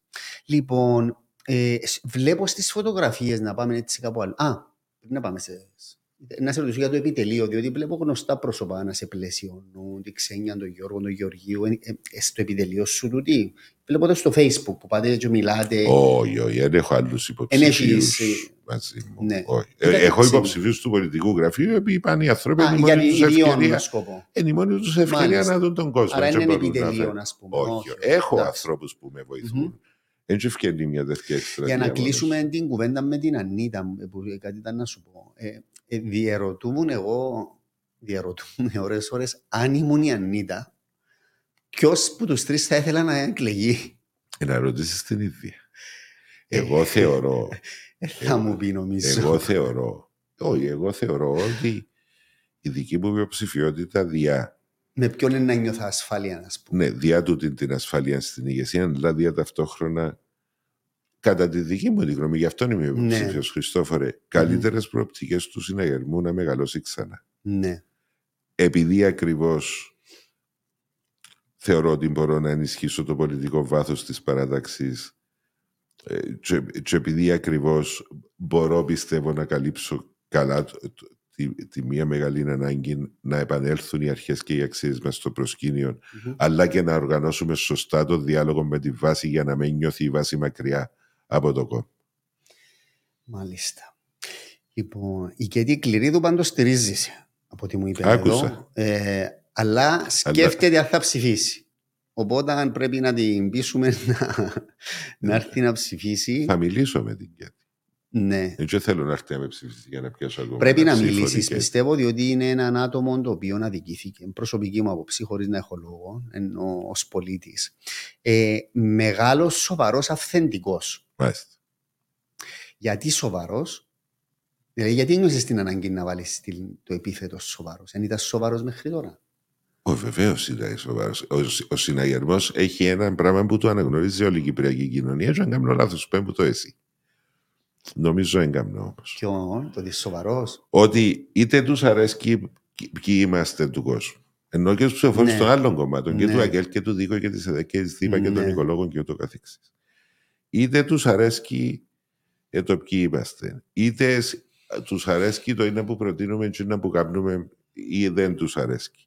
Νιώθουν στον Συναγερμό έναν εγγυητή της ασφάλειας, της σταθερότητας και της πρόοδου της χώρας. Ναι. Το νιώθει. Και ο μεγαλύτερος πολιτικός μας εχθρός το νιώθει αυτό το πράγμα. Τούτο που εννοούμε σοβαρός. Που τούτο ξεκινά. Που δεν μπορεί ο Συναγερμός. Και νιώθουν και όλοι οι κοινωνικοί εταίροι, από όπου και αν προέρχονται, είτε από την εργοδοτική, είτε από την εργασιακή, την πλευρά των εργαζομένων, είτε από την πλευρά οποιοδήποτε τομέα της οικονομίας, γεωργία, οικονομία, υπηρεσίες, τουρισμός κτλ. Νιώθουν όλοι. Όλος ο κόσμος, οι ηλικιωμένοι, ακόμα και οι νέοι που μας αμφισβητούν περισσότερο από όλους, νιώθουν στο Συναγερμό ότι έχουν έναν αξιόπιστο συνομιλητή που καταλαβαίνει γιατί πράγμα συζητούμε. Μπορεί να μην συμφωνεί με εκείνα που λένε. Μπορεί να μην συμφωνούμε με τούτα που λέμε εμείς, αλλά σίγουρα καταλαβαίνουμε το τι συζητούμε.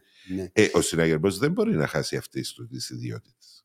Εγώ θεωρώ ότι μπορώ να βοηθήσω να τις κρατήσει και να τις αναπτύξει. Τούτο που γίνεται στην προεκλογική. Και όπως επίσης να τελειώσει τούτη συζήτηση η συμπολίτευση-αντιπολίτευση, που είναι απαράδεκτη. Έχω ερώτηση. Ποια είναι η άποψη σου για αυτό? Καλά, εμένα είμαι ο τελευταίος που πρέπει να με ρωτούν, Χριστός, όχι και κατηγορός. Ναι, καλά.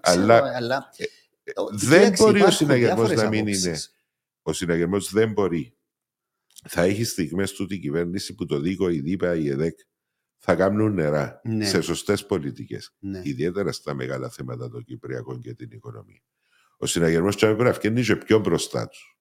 Δηλαδή να στηρίζει τη σωστή πολιτική, ακόμα και αν θα φάει τσίνος το πολιτικό ξύλο.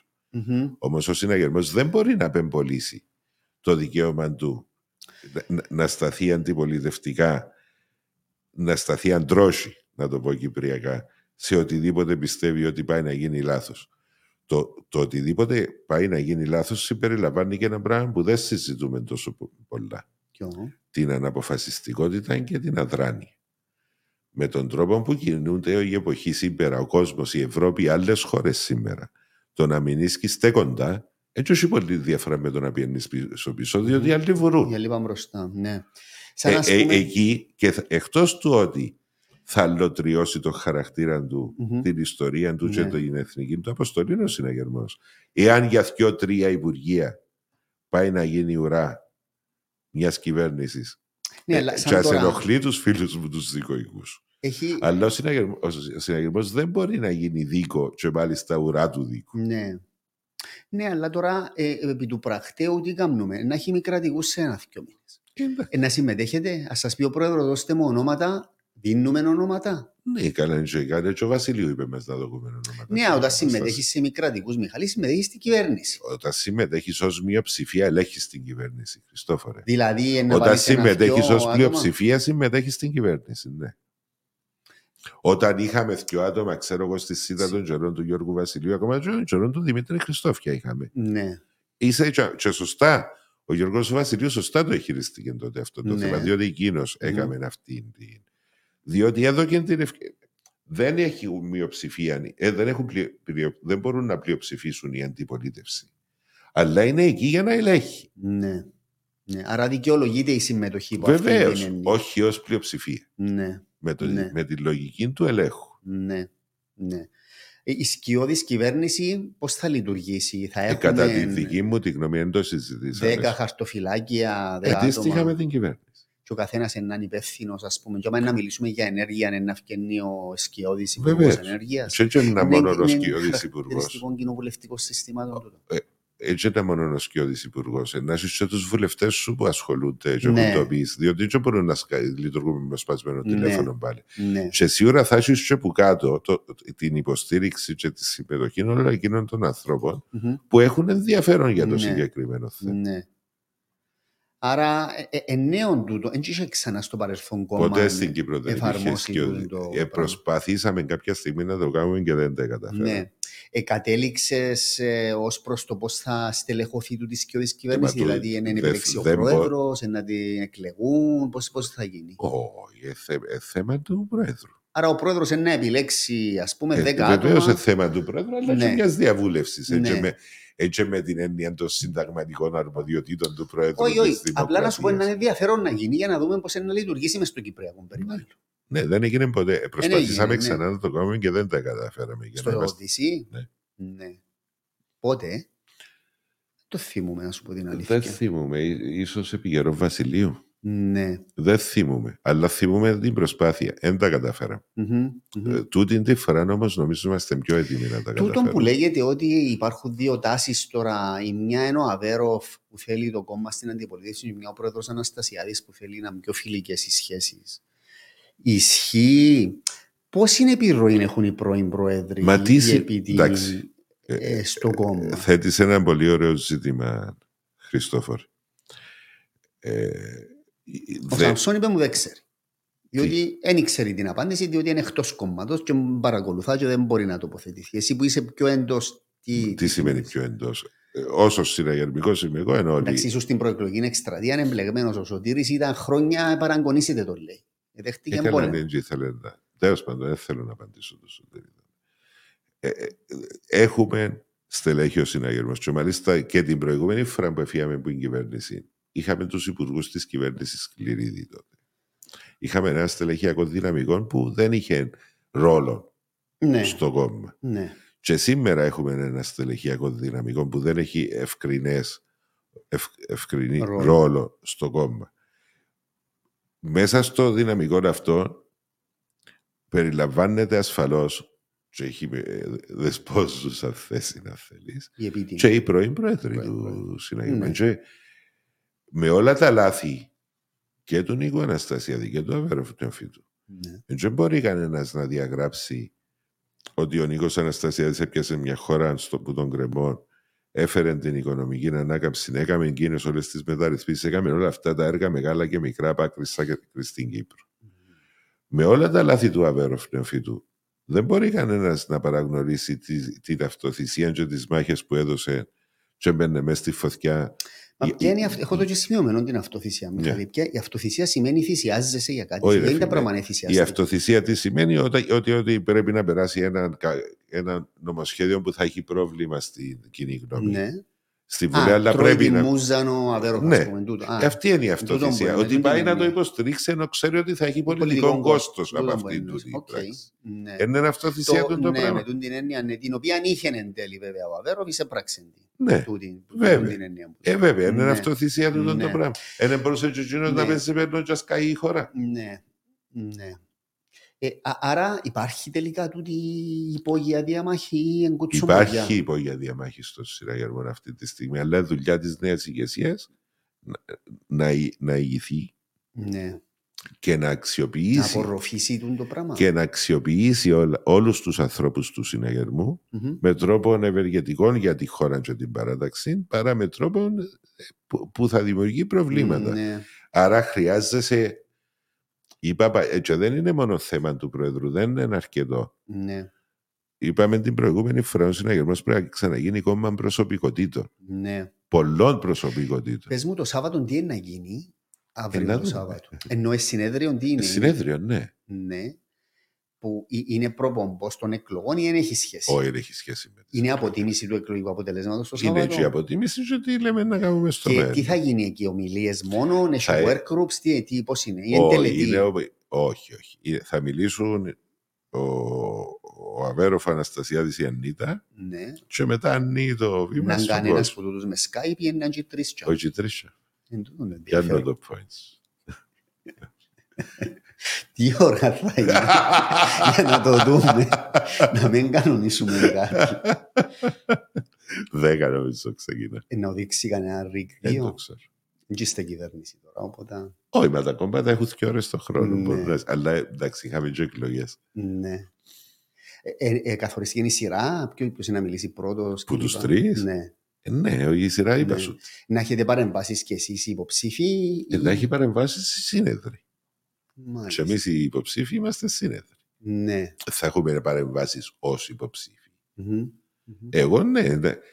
Θυμάσαι την περασμένη φορά που ήταν είτε υπουργός ήταν ο ένας, είτε βουλευτής, είτε οτιδήποτε, είτε αξιωματούχος. Ναι. Είχε το δικαίωμα να μιλά το ίδιο με τους υπόλοιπους. Ναι. Αυτός είναι ο Συναγερμός. Ναι. Ναι. Άρα να έχει ενδιαφέρον όμως έτσι όπως εξελιχθήκαν τα πράγματα και ειδικά το τέτα-τέτ. Ελπίζω. Αβέροφ με Εγώ δεν είμαι εναντίον του διαλόγου και δεν είμαι και εναντίον της κριτικής και το ξέρεις, Χριστόφορε. Ναι. Όμως πρέπει να έχουμε υπόψη μας όλοι ότι αυτή η παράταξη πρέπει να έχει και μέλλον και η κριτική πρέπει να γίνεται με τρόπο ούτως ώστε να μην επαναληφθούν τα ίδια πράγματα. Δηλαδή ο σκοπός της κριτικής πρέπει να είναι να προχωρήσουμε χωρίς την επανάληψη αυτών των πραγμάτων. Διότι υπάρχει μια τάση δικαίωσης διαφορών για διάφορα πράγματα που έγιναν ειδικά τον τελευταίο χρόνο. Κανένας δεν μπορεί να δικαιωθεί. Όλοι οι συναγερμικοί, ναι, κατά τη γνώμη μου, είναι ηττημένοι από τις προεδρικές εκλογές. Ό,τι και αν ψήφισαν στις προεδρικές. Ακόμα είτε Χριστοδουλίδη ψήφισαν την πρώτη Κυριακή, είτε Αβέροφ, είτε Χριστοδουλίδη, είτε Μαυρογιάννη, είτε είναι πια να ψηφίσουν τη δεύτερη Κυριακή. Όλοι είναι έτοιμοι. Εσύ προσωπικά που τους ξέρεις και τους δύο, θεωρείς ότι εκτιμάς ότι μπορεί να μπει έτσι χαλινάρι σε τούτη τη σύγκρουση, ότι να σκεφτούν τον που λες εσύ και η νέα ηγεσία μπορεί να τους κουβαλήσει την επόμενη μέρα και να, έτσι, να με τη δουλειά υποβαθμίσει της, με τη δουλειά της και την παρουσία της και τη σύνθεση της. Είναι έντονες παρουσίες και ειδικά ο Αναστασιάδης είναι και η αστεία, ας πούμε, να βάλει κάτι στον νου του. Και εσύ που εξεγέλασε δάμε. Αν μιλάς έναν Μαρκίδη, τον εδιάλυσε. Τι τον εδιάλυσε? Εδιάλυσε τον το 2003. Ενίκησε τον ο Μαρκίδης στις εκλογές. Στις εκλογές, αλλά το 2003 που ήταν το αυτό, τον Κασουλίδη έβαλε τον έχασε. Ενώ είναι και εσύ αστεία. Ο Κασουλίδης πρέπει να κερδίσει. Ένας Αβέροφ, ο οποίος θεωρεί του ότι ήταν να φύγει περίπατο, είδαμε ποια ήταν η κατάληξη. Χριστόφορε, ο Συναγερμός. Αντιλαμβάνομαι τις ερωτήσεις και τούτο που ρωτάς εσύ ρωτά πολλοί κόσμος. Ναι, και ο Συναγερμική ρωτούν το πράγμα. Ρωτά πολλοί κόσμος. Ο Συναγερμός η δουλειά του είναι άλλη. Η κύρια. Ποια είναι? Η κύρια δουλειά του αυτή τη στιγμή που την ώρα εγώ επιμένω το ερώτημα που πρέπει να λήξει δεν είναι αυτά. Είναι ο ρόλος του Συναγερμού σήμερα στο πολιτικό σύστημα. Ναι. Εάν λήξει το θέμα συζήτησης ποιος είναι ο ρόλος του Συναγερμού σήμερα στο πολιτικό σύστημα, όλα τα άλλα με τη σωστή δουλειά της νέας ηγεσίας θα έρθουν στον τόπο του. Ώσπου αιωρείται το θέμα ποιος είναι ο ρόλος του Συναγερμού σήμερα στο πολιτικό σύστημα, δημιουργούνται, αν θέλεις, το υπόβαθρο για να γίνονται οι συζητήσεις οι οποίες λες. Γι' αυτό που πρέπει να κλείσει το θέμα. Ναι, ξεκάθαρο. Και το είπες το και αντιπολίτευση, συμπολίτευση και το οτιδήποτε. Εντάξει, να δούμε, να δείξει. Δηλαδή, άπαξ και διαπαντός πρέπει να κλείσει. Εντάξει, να σου πω κάτι όμως, δεν είναι εύκολο και υπό την εξής έννοια. Συνέχεια είναι να μπαίνουν διλήμματα. Άλλον τα διλήμματα επιθεμάτων. Όχι μόνο επιθεμάτων, βεβαίως να έχουμε. Για παράδειγμα, ας πούμε, πρόσφατα τέθηκε θέμα ποιος ήταν να πάει στην ΕΔΗ. Έβαλαν τον Μιχαήλ, είχε πρόβλημα με απτυχία του και λέγεται ότι τη Λουκία Χριστοδούλου είναι με εισήγηση και συμβουλή του Προέδρου της Δημοκρατίας που την έβαλε ο Πρόεδρος του Αναστασιάδη. Ενώ αν τα έχεις τούτα συνέχεια στην πορεία και μπαίνουν συνέχεια ζητήματα. Αύριο π.χ. ένα προβλημένο τι σχέση έχει τούτο με το τι θα αποφασίσω για το αδελφομοσχέδιο? Ας σου πω τι σχέση έχει. Μπορεί να αποφασίσεις α και επί της πρακτικής να γίνεται ω στην πορεία. Να ψηφίσω το α. Και θα φανεί κατά πόσον τούτοι οι δύο επίτιμοι θα στοιχιστούν πίσω από το κόμμα και την νέα ηγεσία ή θα προσπαθήσουν να την καπακώσουν. Εγώ πιστεύω και υπάρχουν οι εγωισμοί. Υπάρχουν, Χριστόφοροι, οι εγωισμοί. Υπάρχουν. Αλλά πιστεύω και στον κομματικό πατριωτισμό και τον δύο. Ναι. Με λάθη που έγιναν πολλά, που δικαιολογούν αν θέλεις, και κάποια μεγάλη δυσαρέσκεια για το τι έγινε τον τελευταίο χρόνο. Ναι. Έγιναν αυτά τα πράγματα. Όμως, επιμένω, το ερώτημα είναι, θα καταντήσουμε το Συναγερμό ένα μεγάλο δικαστήριο ή θα κάνουμε μια συμφωνία? Όχι που λευκή κόλλα. Πολλοί λαλούν να πούμε ότι δεν έγινε τίποτα και πάμε παρακάτω. Ναι. Δεν υπάρχει το πράγμα. Πρέπει να τα βάλεις κάτω. Δεν υπάρχει. Πρέπει να βάλεις, για να βάλεις και τις δικλείδες ότι δεν θα ξαναγίνει. Ναι, σωστό. Και το δεν θα ξαναγίνει ξεκινά από τη δουλειά του Συναγερμού, διότι δεν εμφανίστηκε ο Νίκος ο Χριστοδουλίδης μια ημέρα και πήρε να κατεβώ υποψήφιος και δημιουργήθηκε το πρόβλημα. Ακριβώς. Το πρόβλημα είναι προϋπήρχε και πάτησε πάνω στο πρόβλημα ο Νίκος ο Χριστοδουλίδης και έγινε υποψήφιος. Μιλώντας με τον Σωτήρη Σαμψόν την περασμένη εβδομάδα, καταλαβαίνω ότι υπάρχει ένα χάσμα σε κάποια βασικά ζητήματα. Με τον Σωτήρη μιλήσαμε για εθνικισμό. Μου εξήγησε τι είναι ο εθνικισμός και ότι υπάρχει ο καλός εθνικισμός. Για το Κυπριακό συμφωνήσαμε ότι με τη διζωνική δικοινοτική δεν πολύ συμφωνεί ή δεν συμφωνεί. Αν ο Σωτήρης ο Σαμψόν που έχει αυτές τις απόψεις, αύριο πιάσει έναν 20-30%, δεν ξέρω αν θα πιάσει, ούτε ξέρω τι είναι οι τάσεις. Τούτον όμως αυτόματα θα σημαίνει ότι υπάρχει και ένα ρήγμα μες στο κόμμα. Αφού είναι φορέας θέσεων που είναι της ορθόδοξης γραμμής, ας το πω έτσι.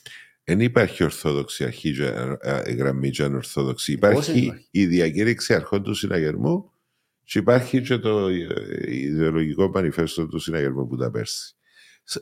Δεν τα δέχεται ο Σωτήρης. Λέει πρέπει να γίνει νέο ιδεολογικό. Σε αυτά τα δύο κείμενα, να αλλάξει η διακήρυξη αρχών του 76 ο Σωτήρης. Όχι για το 76. Αφού είναι το ίδιο που πρέπει να γίνει νέο ιδεολογικό. Αφού είναι τα ίδια που λένε. Τα ίδια που λένε. Για να γίνει οτιδήποτε άλλο, πρέπει κάποιος να αλλάξει η διακήρυξη αρχών του Συναγερμού. Όσον είμαι εγώ στο Συναγερμό, πάνω από οπτώμα μου να γίνει το πράγμα. Ο Συναγερμός έχει μια σύγχυση ενός προς το εξής για το Κυπριακό. Η σύγχυση είναι από τους έξω και πολλές φορές και σύγχυση στους μέσα. Κάποιοι πιστεύουν ότι η επιθυμία για τη λύση του Κυπριακού έρχεται σε αντιπαράθεση με τον ρόλο μας που έχουμε να προασπιζόμαστε και να προάγουμε την εθνική ταυτότητα των Ελλήνων της Κύπρου. Στο δικό μου το μυαλό, αυτά τα δύο πράγματα το ένα βοηθά το άλλο. Είναι συμπληρώνουν το ένα το άλλο, δεν είναι σε αντιπαράθεση το ένα με το άλλο. Μετά το 2004, κάποιοι πίστεψαν ότι αν σηκώσει την ελληνική σημαίνει σε εις βάρος της λύσης του Κυπριακού. Κάνουν λάθος αυτοί κάποιοι. Κάποιοι πίστεψαν ότι η λύση του Κυπριακού υπονομεύεται από το να έχουμε στην Κύπρο Έλληνες και Τούρκους. Είναι οι Έλληνες και οι Τούρκοι που να βρουν τη λύση στο Κυπριακό. Της Κύπρου καταρχήν και γενικά. Ναι. Εντάξει, σύμφωνοι. Εσύ τα λες. Τα λέει ο Σωτήρης όμως και επαναλαμβάνω. Αν αύριο ο Σαμψόν πάρει 30%. Μα στις εκλογές, περίμενε ένα λεπτό. Στις εκλογές για πρόεδρο. Για αναπληρωτή πρόεδρο. Στις εκλογές για πρόεδρο του Συναγερμού. Δεν υπήρχε ζήτημα επιλογής φιλοσοφίας της παράταξης. Εννοείς προχτές την Ανίδα και τον Δημήτρη. Έτσι είχαμε τόσο. Τι σχέση έχει τούτον όμως? Εδώ στις εκλογές για τον αναπληρωτή έτσι κρίνεται σε έναν παραπάνω βαθμό αν θέλεις και ο χαρακτήρας της παράταξης. Συμφωνώ με τούτον που σου λέω. Ακριβώς αυτό λέω. Διότι δεν υπήρχαν τέτοιου είδους διαφοροποιήσεις. Ενώ τώρα έχουμε έναν υποψήφιο ο οποίος κατεβαίνει με μια ατζέντα πολύ συγκεκριμένη. Είναι ώρα του κόσμου να επιλέξει. Εγώ γι' αυτό που λέω για τον μεγάλο σοβαρό αυθεντικό συναγερμό. Είναι ο συναγερμός που φέρνει πίσω τις αρχές και τις αξίες του, που με σοβαρότητα επιτελεί τον ρόλο του στο πολιτικό σύστημα και που προσπαθεί να μεγαλώσει δια του διαλόγου, της ζήμωσης και της πειθού. Ναι. Απλά λέω ότι αν ο Σαμψόν πάρει ένα μεγάλο ποσοστό ή υπολογίσιμο, δημοκρατία. Θα υπάρχει ζήτημα. Είναι δημοκρατία. Αλλά εγώ δεν άκουσα από τον Σωτήρη Σαμψόν, ήταν τόσα χρόνια βουλευτής αντιπρόεδρος. Ήταν στο κόμμα του Κληρίδη που ήταν ο Κληρίδης. Ναι. Ήταν στο κόμμα όταν ήταν ο Αναστασιάδης, όταν ήταν ο Αβέροφ. Δεν άκουσα σε κάποια αναπόφαση, σε κάποιο πολιτικό γραφείο, σε κάποιον ανώτατο συμβούλιο, κάποια διαφωνία. Ναι. Εννοείς πας τα βασικά θέματα. Πας τούτα τα θέματα που τα οποία με ρωτάς. Ναι. Και εντάξει, αν μιλούμε για την Ομοσπονδία, στην διακήρυξη αρχών του Συναγερμού μιλά για τον δυναμικό συμβιβασμό. Πρόεδρος του Συναγερμού ήταν ο Κληρίδης, ήταν ο πρώτος που μίλησε για την Ομοσπονδία στην Κύπρο. Ναι. Δηλαδή πώς εψηφίσαν τον Κληρίδη. Θεωρεί ορόσημο το... Τούτοι που λένε ότι θέλουν το δυναμικό συμβίβασμα. Ο Σωτήρης θεωρεί ορόσημο Το σχέδιο Ανάν το 2004. Ωραία, εντάξει, το σχέδιο ήταν μια εκδοχή η οποία θα πρέπει να είναι πολύ καλύτερη. Ναι. Δεν έχουμε πολύ ώρα. Τι ώρα πρέπει να φύγεις? Σε κανένα τέταρτο, 20 λεπτά το πολύ. Μίλησες επίσης αρκετές φορές για τους λεγόμενους μαλιστάκηδες. Μάλιστα. Μαλιστάκηδες ως φιοκάμπτες, στελέχη που αναρριχώνται γλύφοντας στην εκάστοτε εξουσία. Τούτους όμως που αναρριχώνται στο τέλος της ημέρας είναι ο συναγερμικός που ψηφίζει. Ναι. Άρα το πρόβλημα είναι ο κόσμος που το έχει. Εγώ θέλω άλλο πράγμα. Τι σημαίνει μαλιστάκης, να σου τα πω έναν. Ναι. Ακούω και τούτες τις ημέρες. Και ως φιοκάμπτης. Άκουσα που διεκδικητή θέσεις. Ότι με την πολιτική του κόμματος την εκφράζουν ο πρόεδρος και ο εκπρόσωπος τύπου. Ναι. Έτσι είναι δουλειά του αναπληρωτή. Ναι. Για να μην τα θέλουμε ηγεσία. Όταν δεν έχουμε άποψη εμείς για τα πράγματα που γίνονται. Έναν υποψήφιο σου που την είπε για την ίδια θέση είναι για άλλη θέση. Για την ίδια. Ναι. Το λοιπόν, είναι τα θέλουμε ηγεσία. Γίνει να κάνουμε ξανά το κόμμα των προσωπικότητων. Ναι. Και το να έχεις άποψη ως αξιωματούχος της ανώτατης ηγεσίας του Συναγερμού και σημαίνει ότι φκένεις έξω και κάνεις τα γυσμαδιά όπως νομίζουν ορισμένοι ότι γίνεται πολιτική. Όχι. Σημαίνει ότι δεν είσαι μαλιστάκης ότι σου πει οποιοσδήποτε ναι, για να έχεις τα εύνοια. Ναι. Ότι για μέσα συζητάς, έχεις άποψη, έχεις γνώμη. Ή αν με πεισείς, fair enough. Εσύ εστερνίζεσαι την άποψη που ελέγχθηκε, ας πούμε, για τον Ευθύμιο Δίπλαρον, ότι είναι πιο απολυτικ, ότι είναι πιο δεν εστερνίζουμε καμιά γνώμη. Εγώ θα εστερνιστώ τη γνώμη που θα αποφασίσει η βάση του Συναγερμού. Δηλαδή υπάρχει τούτη, ακούστηκε τούτη η άποψη, ότι εσύ, ας πούμε, είσαι πιο ιδεολόγος, θεωρητικός, με πιο ξεκάθαρες θέσεις, ο Ευθύμιος είναι πιο light, πιο απολυτικ, πιο όλοι μαζί. Μα όλοι μαζί δεν είμαστε παρέα που τσακώθηκε και το πάρει κόψα και με δυο ζυβανίες. Όλοι μαζί δεν είμαστε η παρέα που τσακώθηκε και να πάμε να εκδρόμουμε. Εσένα η διαφορά σου με τον Δίπλαρον ποια είναι? Να σου την πω εγώ. Ναι. Είπε μου τι είναι εσύ. Ήρθε δαμή ο Ευθύμιος παρέμβησε. Ο Ευθύμιος μου είπε ότι είναι πολλά γεμάτο το πρόγραμμα. Πρέπει να μπορέσει να έρθει και εκείνος δαμή. Ή να με ακούσει που του είπα να πάμε να συζητήσουμε από την ημέρα που καταθέσαμε την υποψηφιότητα, αλλά λέει.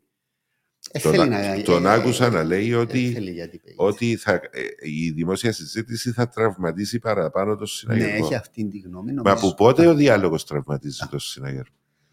Είμαστε το κόμμα των ελεύθερων ανθρώπων που εδώ κάνουμε αγώνες και αγώνες για να υπάρχει δημοκρατία σε αυτόν τον τόπο και δημόσια συζήτηση.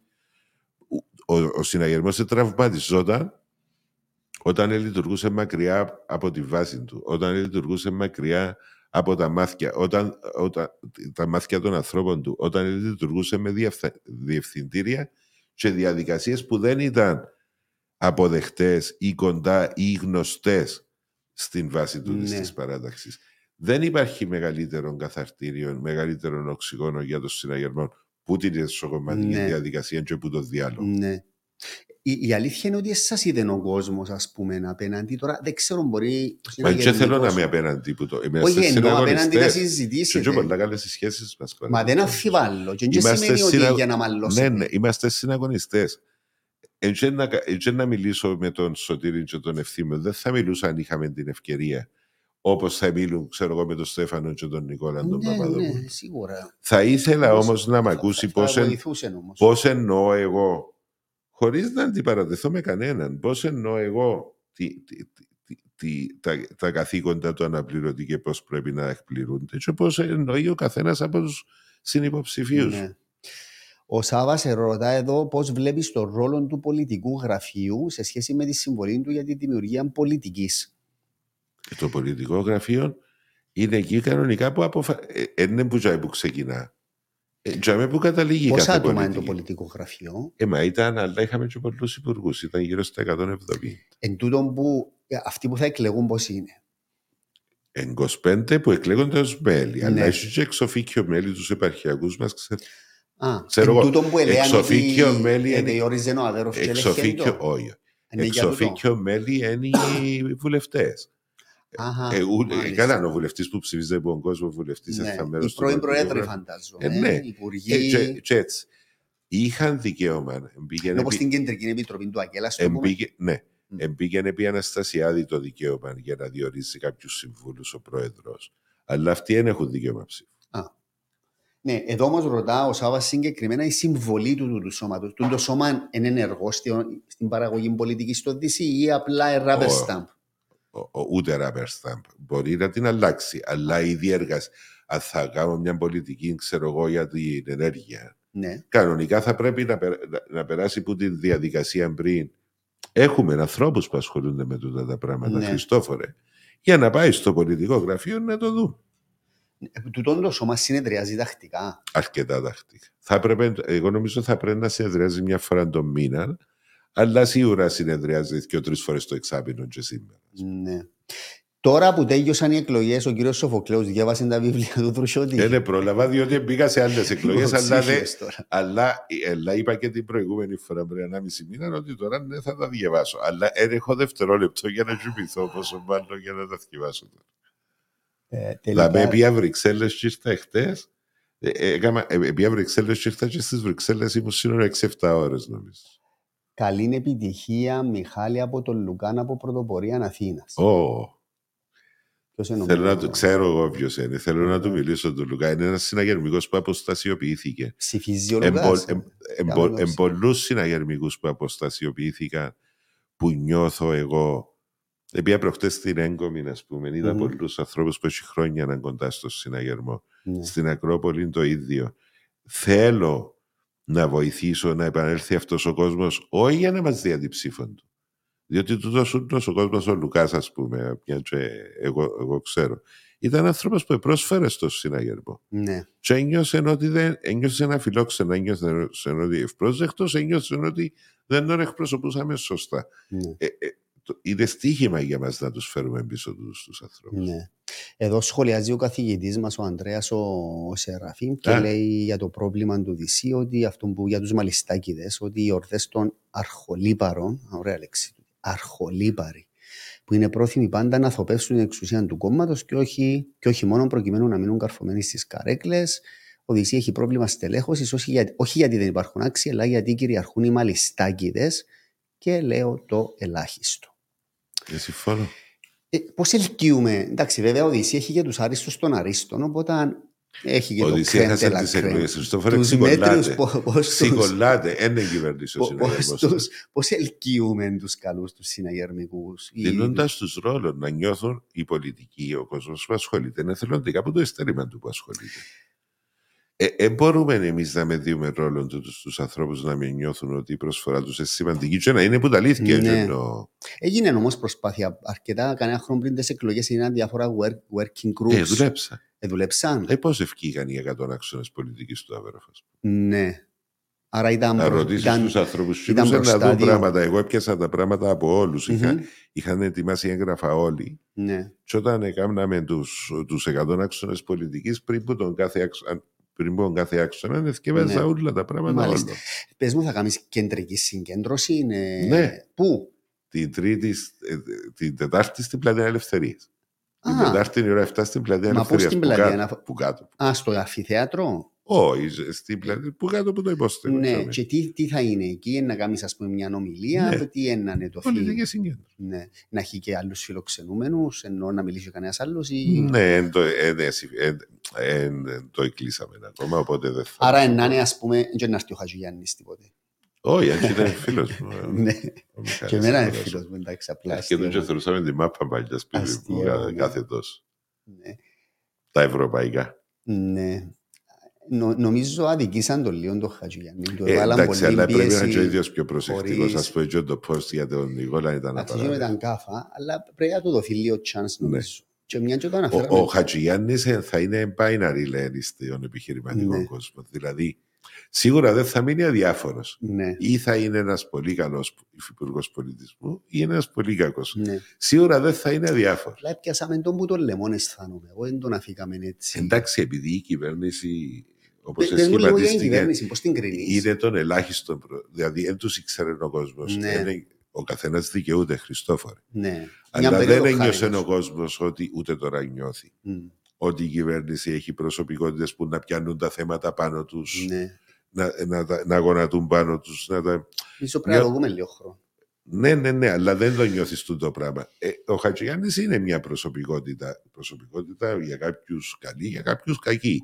Αλλά είναι. Ναι. Ο Κωνσταντίνος ο Ιωάννου είναι προσωπικότητα. Ναι. Ήταν και υπουργός του Αναστασιά. Ναι, αλλά εννοώ ότι υπό GGG είναι δύσκολο να βρεις κάποιον που να μπορεί κάποιος να έχει γνώμη πριν να το δούμε. Ναι. Έγιναν και έτσι και 3 γκάφες ενώ στην αρχή της αυτής που εγώ περιμένω να δω, αλλά δεν είμαι ικανοποιημένος. Ούτε από το Υπουργικό Συμβούλιο. Εν είδα από κανέναν ακόμα κατεύθυνση, Χριστόφορε. Πέρασα 2 μήνες.